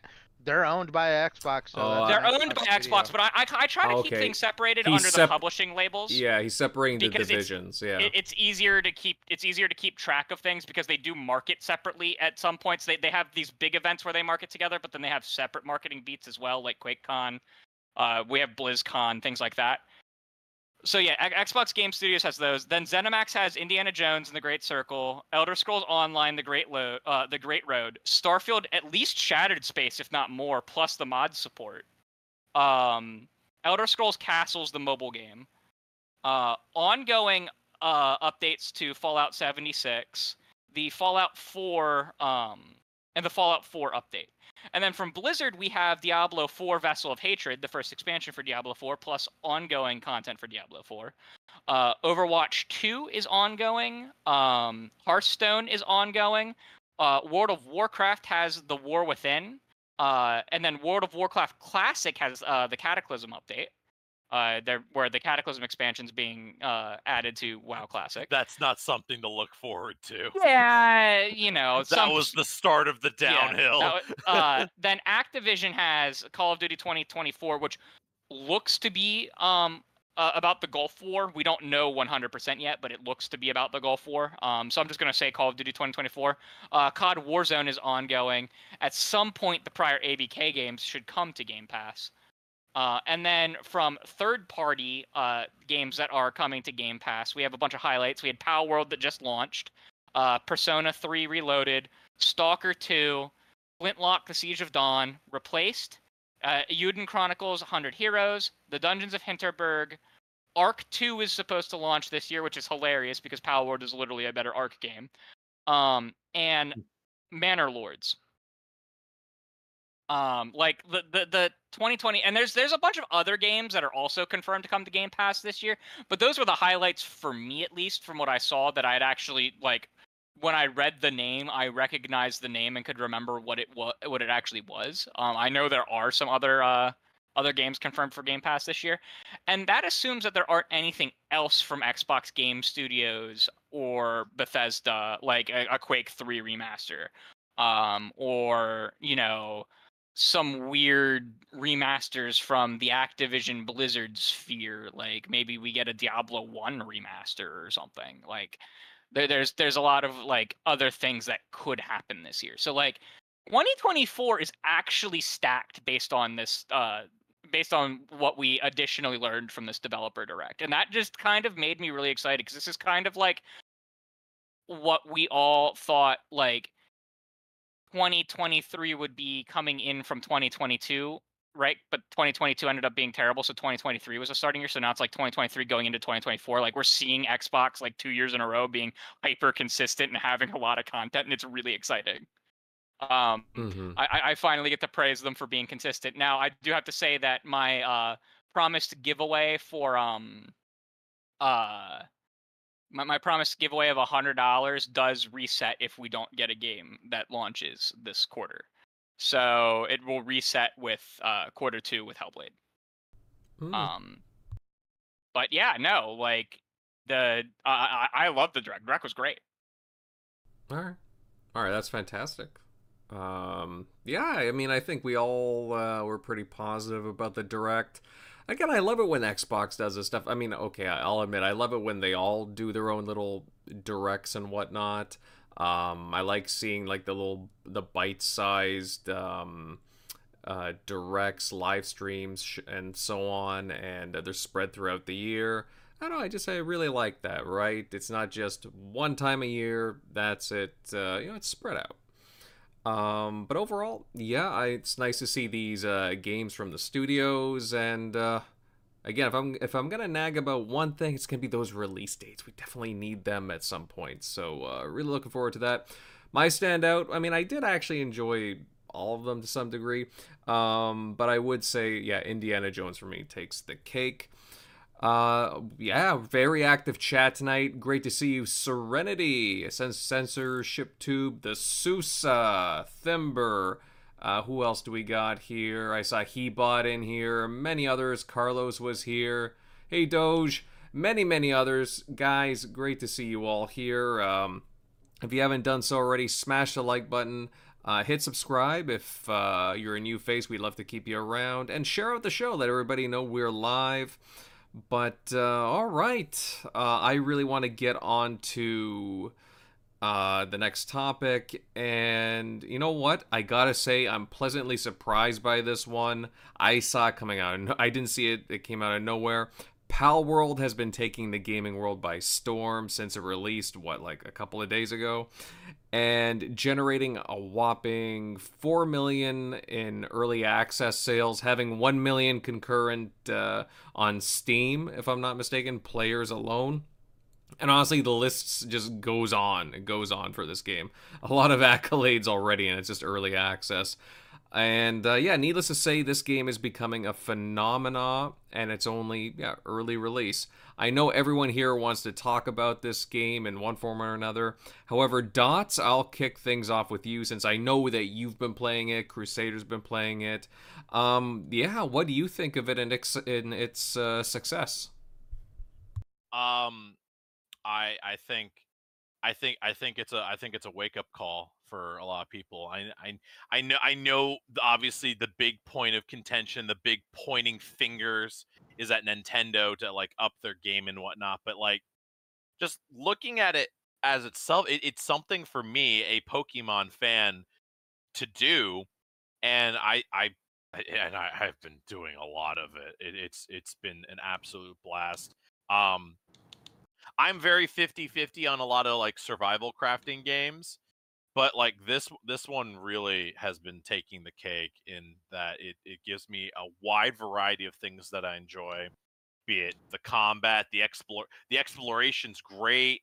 Like Crusader can testify this. The map is freaking huge. It is like it's a pre-generated map. It's always the same map every game you make, but like it is massive. Like for an early access game, like I'm a huge fan of V Rising, which is more of like a top-down Diablo style survival crafting game. Um and it's like it has a very large map, but like this one's massive, and like there's so much to do. I mean, I think the max level is level 50, and I just got to level 30, and I still haven't even like I probably have explored a third of the map. There is so much more to explore, so much, and what? I think I've caught 82 out of the 111. So there's not many more pals that I need to catch, but like a lot of them are going to be bosses or like the equivalent of legendaries in this game. So that's going to be a big factor of that. But like, man, there is so much to do in this game, and obviously the biggest win for me right now is the fact that Crusader has a server set up for us that we've been playing on, and like playing with friends is the highlight. Like it's always, if the game can be played with friends, that is my winning thing. Like I like single player games, but I love playing with my friends more because it just gives us something to talk to about and all that jazz, and it's just it's great. No, I've seen a lot of the point fingers at Nintendo, get your ass in gear, um, and in a lot of ways, I mean, most of the ways they're right. Like Nintendo really has, well, Game Freak, honestly, has really like slowed down in terms of the quality of Pokemon games. Like I played Scarlet. I had Violet out of the two, Scarlet and Violet. I had Violet, and like it's kind of just the normal Pokemon game. Like they keep trying to add their constant new changing of the gimmick of for the Pokemon is fine, other than the fact that it is then removing the previous gimmick. Like that has always been a thing for me. That's like the biggest travesty that I think most people in Pokemon can agree to is like removing Mega Evolutions. That like Mega Evolutions were presented in X and Y, which in my opinion is the weakest Pokemon game ever made because it had like no end game. Like once you beat it and there was nothing left to do in the game. No, they introduced Mega Evolutions there.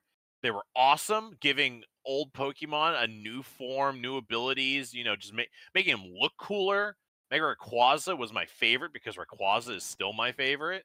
Like, something like that was awesome. But then we just get out of it and into like, hey, it's gone now. Here's Z moves. And everyone's like, oh, Z moves are like ultimate moves for your Pokemon. Well, these are cool. Actually, no, I'm sorry. You could still Mega Evolution in that game too, but they added Z moves, and they were like, oh, you get an ultimate move, and it's cinematic and very flashy. And then they got rid of that. And I'm like, all right, And it's like, okay, here's Dynamaxing. You make your Pokemon the size of Godzilla, like kaiju battles and stuff. And it's like, okay, this is weird, but all right. And then they're like, hey, we're going to get rid of that. We're going to put a big old crystal hat on their head that can change their type. Terrestrializing, which is still a pain in the ass to pronounce. So that's the current thing. And it's like constantly making these changes and then removing, because then at some point we all, kind of bleed into it and like, okay, maybe this isn't so bad. And then they get rid of it and they replace it with something worse. And not only that, obviously, Game Freak and Nintendo, in their vast amounts of power and money, they still can't put every single Pokemon that they have created onto one singular game. You cannot get there are more Pokemon available in Sword and Shield than there are in Scarlet and Violet at the moment. And Scarlet and Violet just had both of its big DLCs drop and an epilogue that added a mythical Pokemon. And they still can't get every single Pokemon onto their game. And like that's unacceptable. I mean, not even to get into the business that Pokemon Bank for the DS is going to get shut down in the near future. That on top of yes, well, they said it's not going to get unplugged like at the same time that the rest of the DS Wi-Fi connection stuff is going to be, but they did confirm eventually it is going to get plugged or unplugged. Awesome. So Pokemon Bank is going to be gone, which means all your Pokemon that you got from, Gen 3 and forward up onto the 3DS, you will not be able to transfer to Pokemon Home. They will be quote unquote dead games or trapped in their own, circle of stuff. So like it's they have not Nintendo Game Freak has not been doing, the Pokemon Company has not been doing their own IP justice in the eyes of the players. So, something like this to really, really shake up the fan base, be it, the crying try-hard fans or, the casual players like me that are like, awesome, this is something new to do. I don't care if the pals look AI generated or blatant ripoffs. I find that hilarious. I think that's freaking the fact that they got away with that is amazing on its own. But I'm enjoying the game. There's so much to do about it. And the fact that we got 2 million players already into this, if not more, and counting, and the servers weren't able to keep up with that early access game, which means only more to come. Like this, if this doesn't scream, this game's gonna last a while, and the only way Nintendo's gonna keep up is make a Pokemon game that we actually like, desire. Like Game Freak maybe needs to take the back seat, because like when Pokemon Arceus came out, that was probably the best recent Pokemon game within the recent generations. Like people like that style Pokemon game, and this Palworld is that style and then some. Like it's the free roam, it's the exploration on top of just catching things. Battles aren't. I know in Arceus battles were still like turn based when you got into a fight, but that wasn't always the thing. Sneaking up behind a Pokemon, throwing a ball into its back, like that's in this game too. You get a bonus for throwing a Pal Sphere into the back of something. But like, so there is so much to going for this.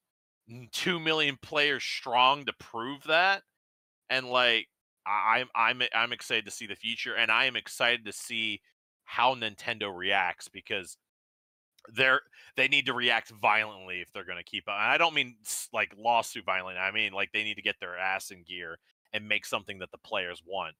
Another Arceus style game. I know a lot of people were thinking, like Ancient Johto, which is very Japanese themed, or something. Obviously, Gen 5 remakes are the next remake in order that needs to be, dropped. And Gen 5 is, considered one of the best gens out there. I played Black and White. I never played Black and White 2, even though those are, as Crusader said, some of the best, in that a pre-owned is $180+ and a fresh is $600, which is they are some of the best ridiculous. Pokemon games, Absolutely insane. I mean, the second best arguably it would be like Soul Silver, Heart Gold. I'm partial to, actually, I think Omega Ruby, Alpha Sapphire were fantastic games in their own right, but that's a lot about Pokemon. But obviously, what else is there really to compare with Palworld? I mean, I first hopped into it, I'm like, okay, this is very Genshin-like. I've never played the Breath of the Wild Zelda game, so like I know that's like the main system for that game, but it felt like Genshin, a lot of exploration. The combat was very similar to Genshin, and at least using a bow and arrow. At this point, I have a handgun and a crossbow. I mean, we haven't even gotten to assault rifles. I know Crusader really wants to get an assault rifle. But yeah, like this game is great. I can't wait for them to add more pals. I can't wait for them to add more zones potentially. Add more, because like with survival crafting, they can add more building types. I mean, we're gonna have to make assembly lines at some point to give them power, and then we get to make our pals slave away at making grenades for us or whatever the hell we decide to put on the assembly line. Like this shit's ridiculous, and I love it. I love how ridiculous this game is getting. The more I play it, like Crusader said, our one friend has taken like the basic sheep that you start with and just has been maxing it out, and I love that. Like, you can just play the way you want. Do you want to min-max? Sure. Do you not care about min-maxing? You just want to shoot everything with a gun? Go for it. Like, it's the amount of freedom, and obviously playing with friends is the best way. Playing casually alone, there's nothing wrong with that. I think all of us have our own single player worlds on top of joining this server together. So like there's so much to do, and I can't wait to keep playing. And before, during, and after the podcast, I will continue to keep playing until I decide that bedtime is calling for me, because I don't work tomorrow. So I'm gonna keep playing Palworld. Hopefully something will pull me away from it other game wise, and I'm sure there will. But like at the moment, while we don't have a quarter one release directly for Xbox, this is a good substitute for my time, and I think a lot of other people agree with that. So yeah, no, I could keep ranting, and I think it'll go from ranting to rambling at this point. So I think we'll pass it to someone else. But yeah, no, big thumbs up from Dots RTS over here. Big thumbs up. All right. Thank you for the thumbs up on Palworld there, Dots. Next I have Crusader, and then go over to Centurion. Yeah, I mean, Crusader, I know you've been playing a lot with Dots. Again, do you concur with what Dots has been saying here? Yes. I've actually, I love everything about the game. I thought it was going to be like Craftopia when it came out. Now, it is very much like Craftopia, but without like the horrendous bugs that Craftopia had. The best way to describe this to someone who's looking at it is really not Pokemon with guns. I mean, that's what you visually get from all the trailers and stuff. The best way to describe it is actually Ark Survival Evolved, but with Pokemon instead of dinosaurs. It plays exceptionally like an Ark Survival Evolved with Pokemon to catch and the kind of like stamina exploration systems of Breath of the Wild. It is so much fun. It is so much dumb fun. You have to like the kind of survival crafting kind of genre of games to really like super enjoy it. That being said, there's a ton of custom settings you can set for custom difficulty to make it so you can earn XP faster, or that your catch rate is just higher, or that things craft faster, things like that. There's a ton of custom settings that you can turn on. I can supposedly do them on my server. I have no idea how, because the server GUI and everything is absolutely miserable. Compared to something like hosting a Minecraft server, this has a lot of work to go. But I am hosting a 32-player Steam server. Probably the biggest downside to it right now is the state of the Xbox and Windows Store versions, the actual Game Pass versions. They're not in a great state. They have a lot more bugs and problems than the Steam version because they have to get stuff passed through Microsoft certification process, which means that they can't just release a patch like they can on Steam. And they've had some stuff waiting in certification since before the game launched to get into the game that unfortunately didn't make it to a day one patch. The Xbox and Windows versions are also unable to do the 32-player multiplayer. They're limited to 4 players, which might not be a problem for everyone. It was definitely a problem for our friend group because within the first couple hours of the game being out, we were doing it in a 4-player co-op world, and we realized that we had about 10 people who wanted to play with us. And so I very quickly figured out how to do all the hosting stuff on one of the machines in my basement to host a server. And so crossplay and allowing for the 32 players on console to be able to host a server and actually be able to connect to that hosted server on console is probably a big feature that the game really needs. Because like I said, like that said, it is way more fun when you're playing it with friends. And if the 4-player, the other thing about the 4-player co-op, a big limitation of that is because it's not independently hosted, you have to have that host online because like your character is world specific, right? Like your single player character is not the same as your multiplayer, as like a character you join with one friend or a character you join with like the 32 player. So like when we go to our single player, it is legitimately a separate character completely with different things caught and stuff like that. Like it's and so when you're limited to 4 players on console, you're also you can't have a dedicated server. So any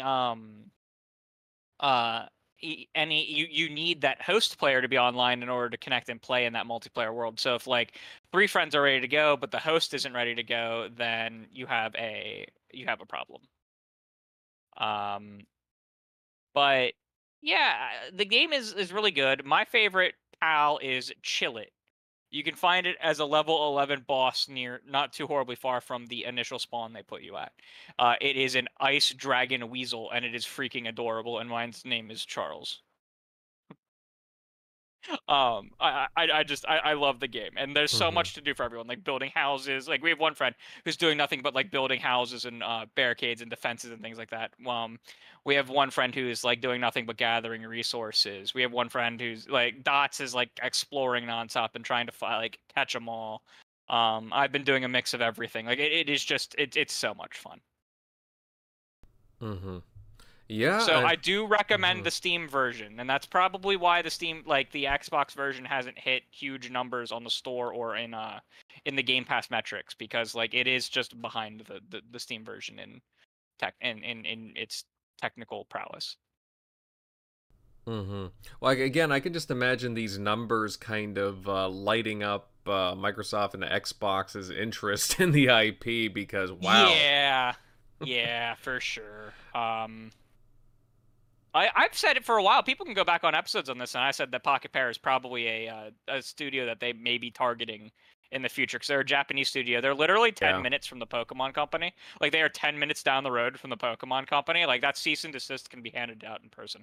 Not that I think that they'll actually get a cease and desist or anything, but like, yeah. This is probably a studio that Microsoft would be looking into. Did you say that they hit 1 million concurrent? In your intro? I believe so. Yeah. It is actually up to the highest today is 1.3. Holy crap! It keeps updating and updating. So typically your highest peak will be at around 8 or 9 Eastern Standard Time in the morning, because that's about the time when you have the most overlap between the East Coast, Europe, and Asia all at the same time.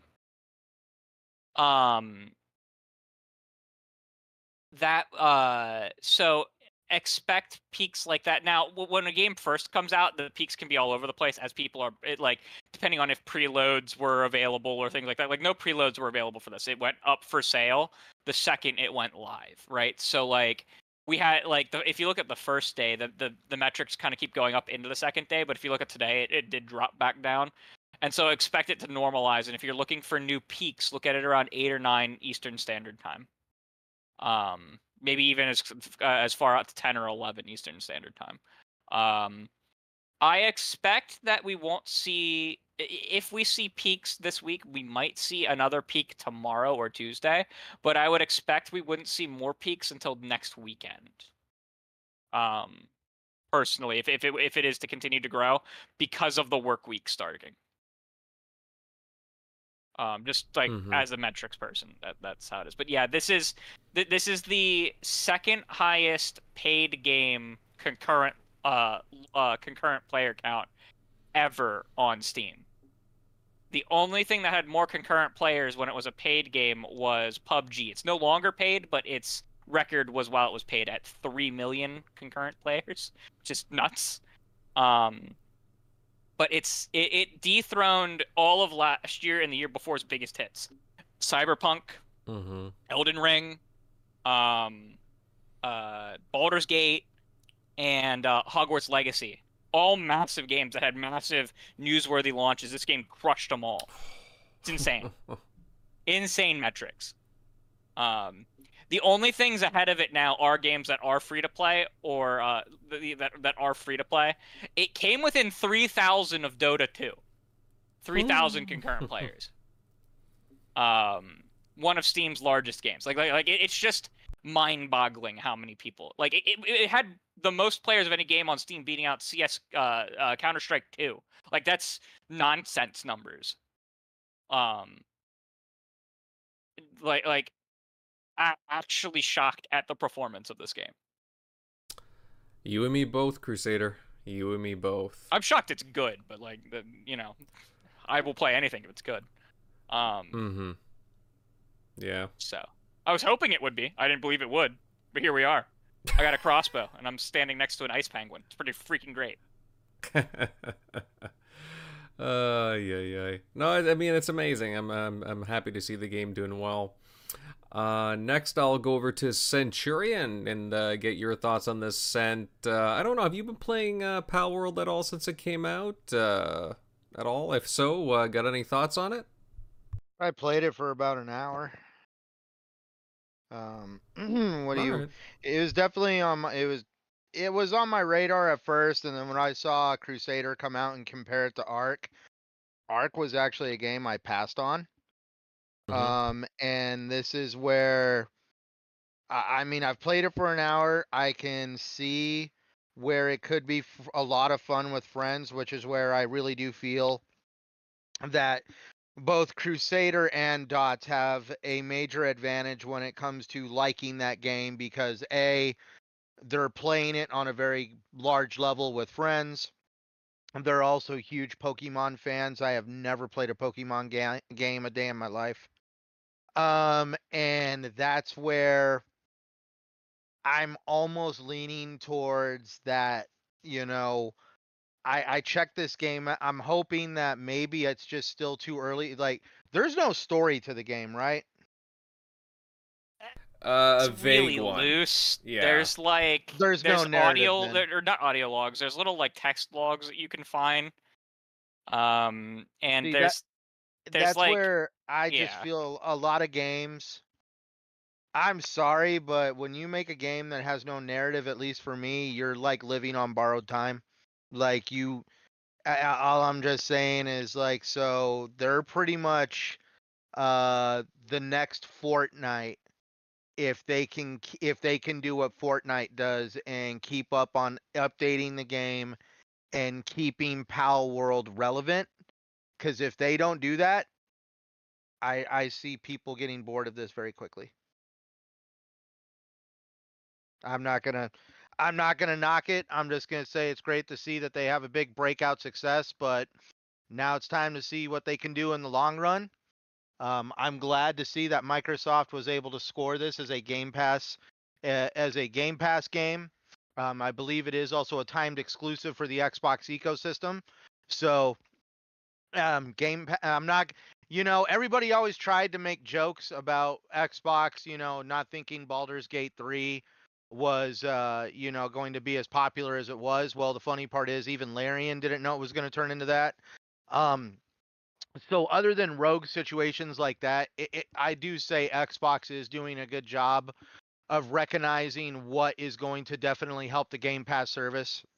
It really stinks that their certification process is kind of hindering some of the patches. But now that I see this game, and it does a little bit remind me of Fortnite with Pokemon, that's where I'm just gonna say I'm gonna be curious on what they can do in the long run. The big thing that's going to help is they are expecting one of the plans on their roadmap is Steam Workshop mod support, which if they can get that out fast enough, they can build a community on Steam that will last forever, that will make its own content. Right. Because I could see this being a Gary's Mod style game. Do you know what Gary's Mod is? Yeah, I know what it is. Gary's Mod was a kind of standalone game that was based on the source engine from CS:GO and Half-Life 2 and Portal, and was basically completely generated based off of like users' mods that were uploaded as game modes and users' maps that were uploaded as maps, all based off of stuff from source engine games. You had to own the other source engine games to have access to the engine stuff. You had to have like one of them installed, and it's still played massively to this day for things like if anyone's heard of TTT or Truffle in Terrorist Town. That's a huge thing on Steam, and so I could see this being something where it gains a ton of success because people are making their own pals and things to add to it. Which again could be a huge boon on Xbox too, because Xbox allows mods. So like imagine if there's like like if this game gets mod support, and to note, it's not a proper timed exclusive on Xbox. Xbox allows for early access games and has a special program for early access games. PlayStation does not. Which makes it a timed exclusive. Because Yeah. So it's not. Microsoft didn't go out and for being a bunch of dumbasses for not having a program like that. Right. I just don't want people to think that Microsoft went out and like paid for the time exclusivity. To my knowledge, they did not. Like Craftopia still isn't on PlayStation either, because that game's also not out of early access, and I don't think it ever will be. I think that game will be shuttered with the success of this game. They will move on to this game. But yeah, no. And that is one of the big successes that Microsoft has, is that they allow these early access games, and they do have a special certification process for the early access games, but like they do probably need to work on that a little bit more for early access so that like fixes can get out faster. Anything else to add, Centurion? No, like I said, for me, the jury's still out. I'm gonna still try to dabble in it a little bit here and there, but I definitely would say that I'm like, I have my games as a service, which is Elder Scrolls Online, and that's where to me this isn't like exactly like my cup of tea. So I'm trying to give it the old college try, but the whole time I'm playing it, I feel other games calling my name, so that's where I'm at. All right, fair enough. Again, usually I don't, I'm not into these types so much, but I would agree. But now that's the only thing. There is a game called Farm Together that I play with me and my wife, and sometimes she doesn't play, and sometimes I play by myself, which is essentially just going around and growing stuff and creating revenue to grow more stuff and to grow your farm and unlock stuff. So I've played games like this, but just for whatever reason, this one is not becoming as addictive as like when I played Farming Together. All right, that's fair enough. Honestly. Let's see here. Moving on to Grimes. I can't remember if you got a chance to play Palworld at all, but at least so far, what are your impressions of the game? At least, like, you know, whether you've been playing it or just like the social media around it, because it just becomes such a huge game within the past couple of days.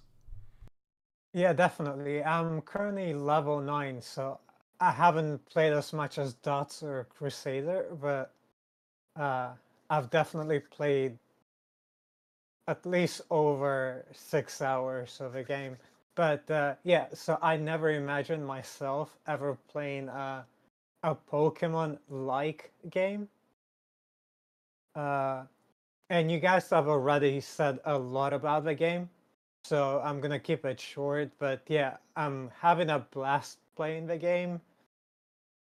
And like Crusader said, the Xbox version is very buggy at the moment. I get a lot of T poses here and there. Um, Also, it's not optimized very well on the Xbox. My Series X sounds like a jet engine whenever I play the game, and it has all the textures are very low res. I'm sure that's a lot of things that they can fix, and especially the textures. They can change them to higher res textures at any time.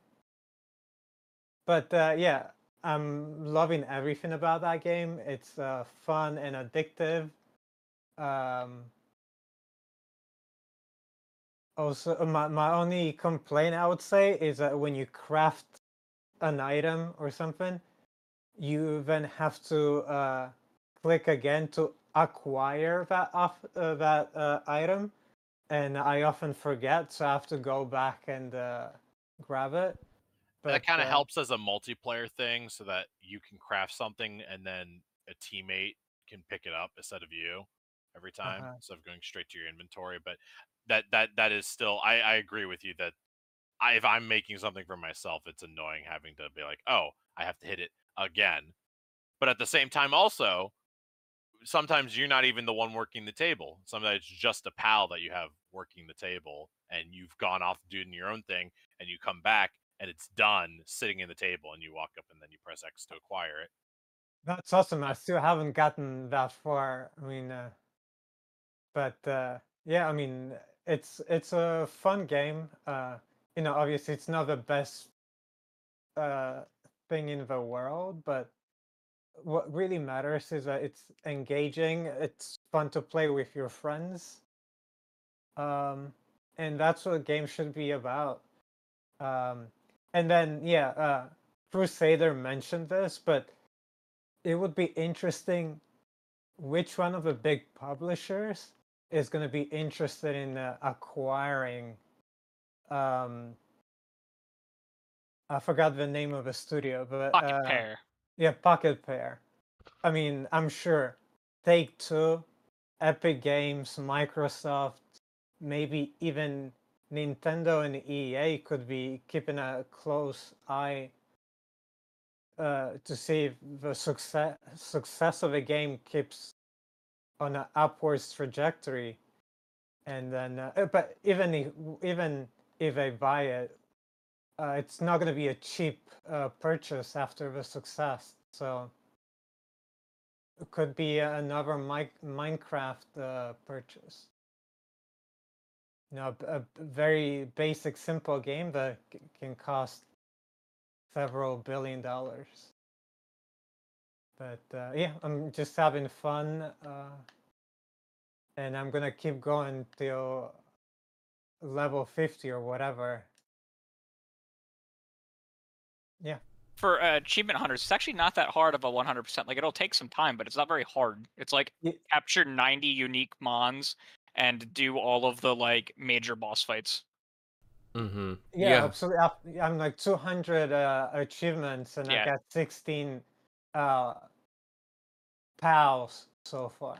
There's 10 achievements worth each worth 100 gamer score. Oh, sorry. Yeah. All right.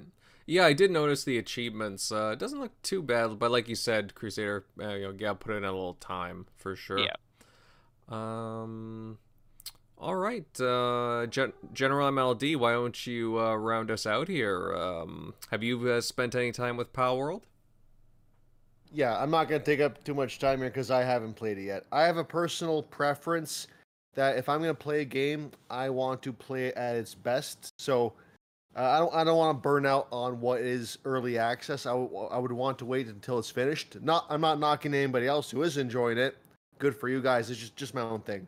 That said, I'm blown away by how popular this game is, and it doesn't seem to be slowing down. It shows that there is a demand for a Pokemon-like game, because I do also feel like Game Freak is getting a little sloppy with their Pokemon games.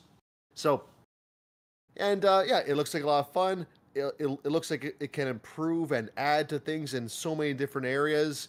So, it was mentioned before, this could be another Minecraft kind of situation. I hope Microsoft takes a look at these guys.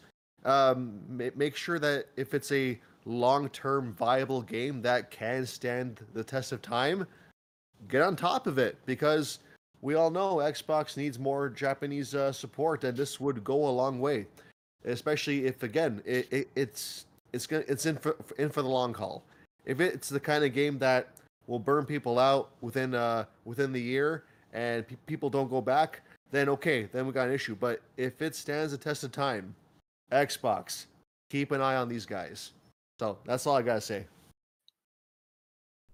All right. Let's see. Guys, anything else before we start closing this one off? Yes, no? I guess we I don't think, Crusader, you didn't mention it, that we had one big actual like issue bug, which they have talked about and they are going to address. But like there's file corruption issues at the current moment that we don't know the exact cause per se, but I got up to like level 15 in our server and I just got off for the night, and then the next day I was on like a forever loading screen. And so we found out that Crusader had to literally go in and I had to delete his user profile, which it seems to be a problem more prevalent on the 32-player servers. And they have addressed, like, literally the main menu when you log in. It's like, hey, there is an issue. We are aware of the issue. We are aware it's critical. We are working on a fix right now. Which is to be expected. That's like the usual early access kind of thing that I've come to expect from like any early access game that I play. Because you're basically paying to play a beta. Like, and it's outright, you're being told that it's a beta. Right. Yeah. Like, that's the whole point of early access. You are paying in the early to play an unfinished version of the game so that the devs can have funding and can continue and get feedback from you. How much is it on Steam? It has a launch sale on Steam. It's $26. Okay. Not bad. So it's regularly $30. Yeah, that's not bad. It launched at 26 because they wanted to celebrate that they hit second most wishlisted game on Steam. So they did a launch sale. I don't know if there's a launch sale on Xbox or not. I didn't actually look. Xbox can allow for those kind of sales, but it usually has to be known ahead of time, and they set this launch sale up on Steam like 2 days before it came out. And I don't think it's been in... It obviously hasn't been in Game Pass long enough to qualify for the Game Pass 20%. I think you have to be in for 3 months. Yeah, it's not on sale on Xbox, so it's $30. It's $29.99 on Xbox. All right. Good to know. I'm just enjoying that Game Pass though. Game Pass with Palworld. Yeah, I'm gonna end up doing my single player playthrough on Xbox for the achievements, and I'm doing my multiplayer on Steam. Nice.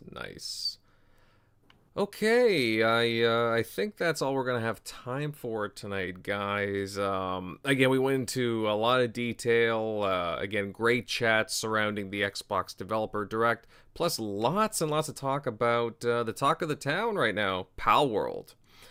Thanks to everyone that joined us tonight. It's always appreciated. Please remember to smack the like button, share out this show, and subscribe to the channel if you're new here, you just kind of wandered in and like, hey, who are these guys? Hey, it'd be great to have you stick around. Next, over to the outros, and I'll start off with crew. Actually, I'll start off Centurion. Centurion, bud, how you doing? Not bad. It was a great show with you guys.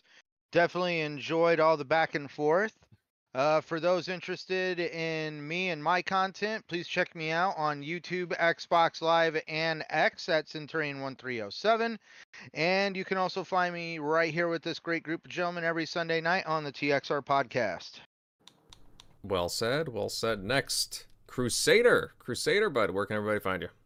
Yeah, you can find me at Crusader3456 on most forms of social media and all of the gaming platforms. You'll probably see me talking about Palworld a lot this week. I've also been playing Ion Fury, so you'll see me talk. I think it's called Ion Fury. Yes. Boomer Shooter. You'll see me talking about that too, because that's the other game I'm playing right now. So follow me for very strange and weird coverage on Twitter.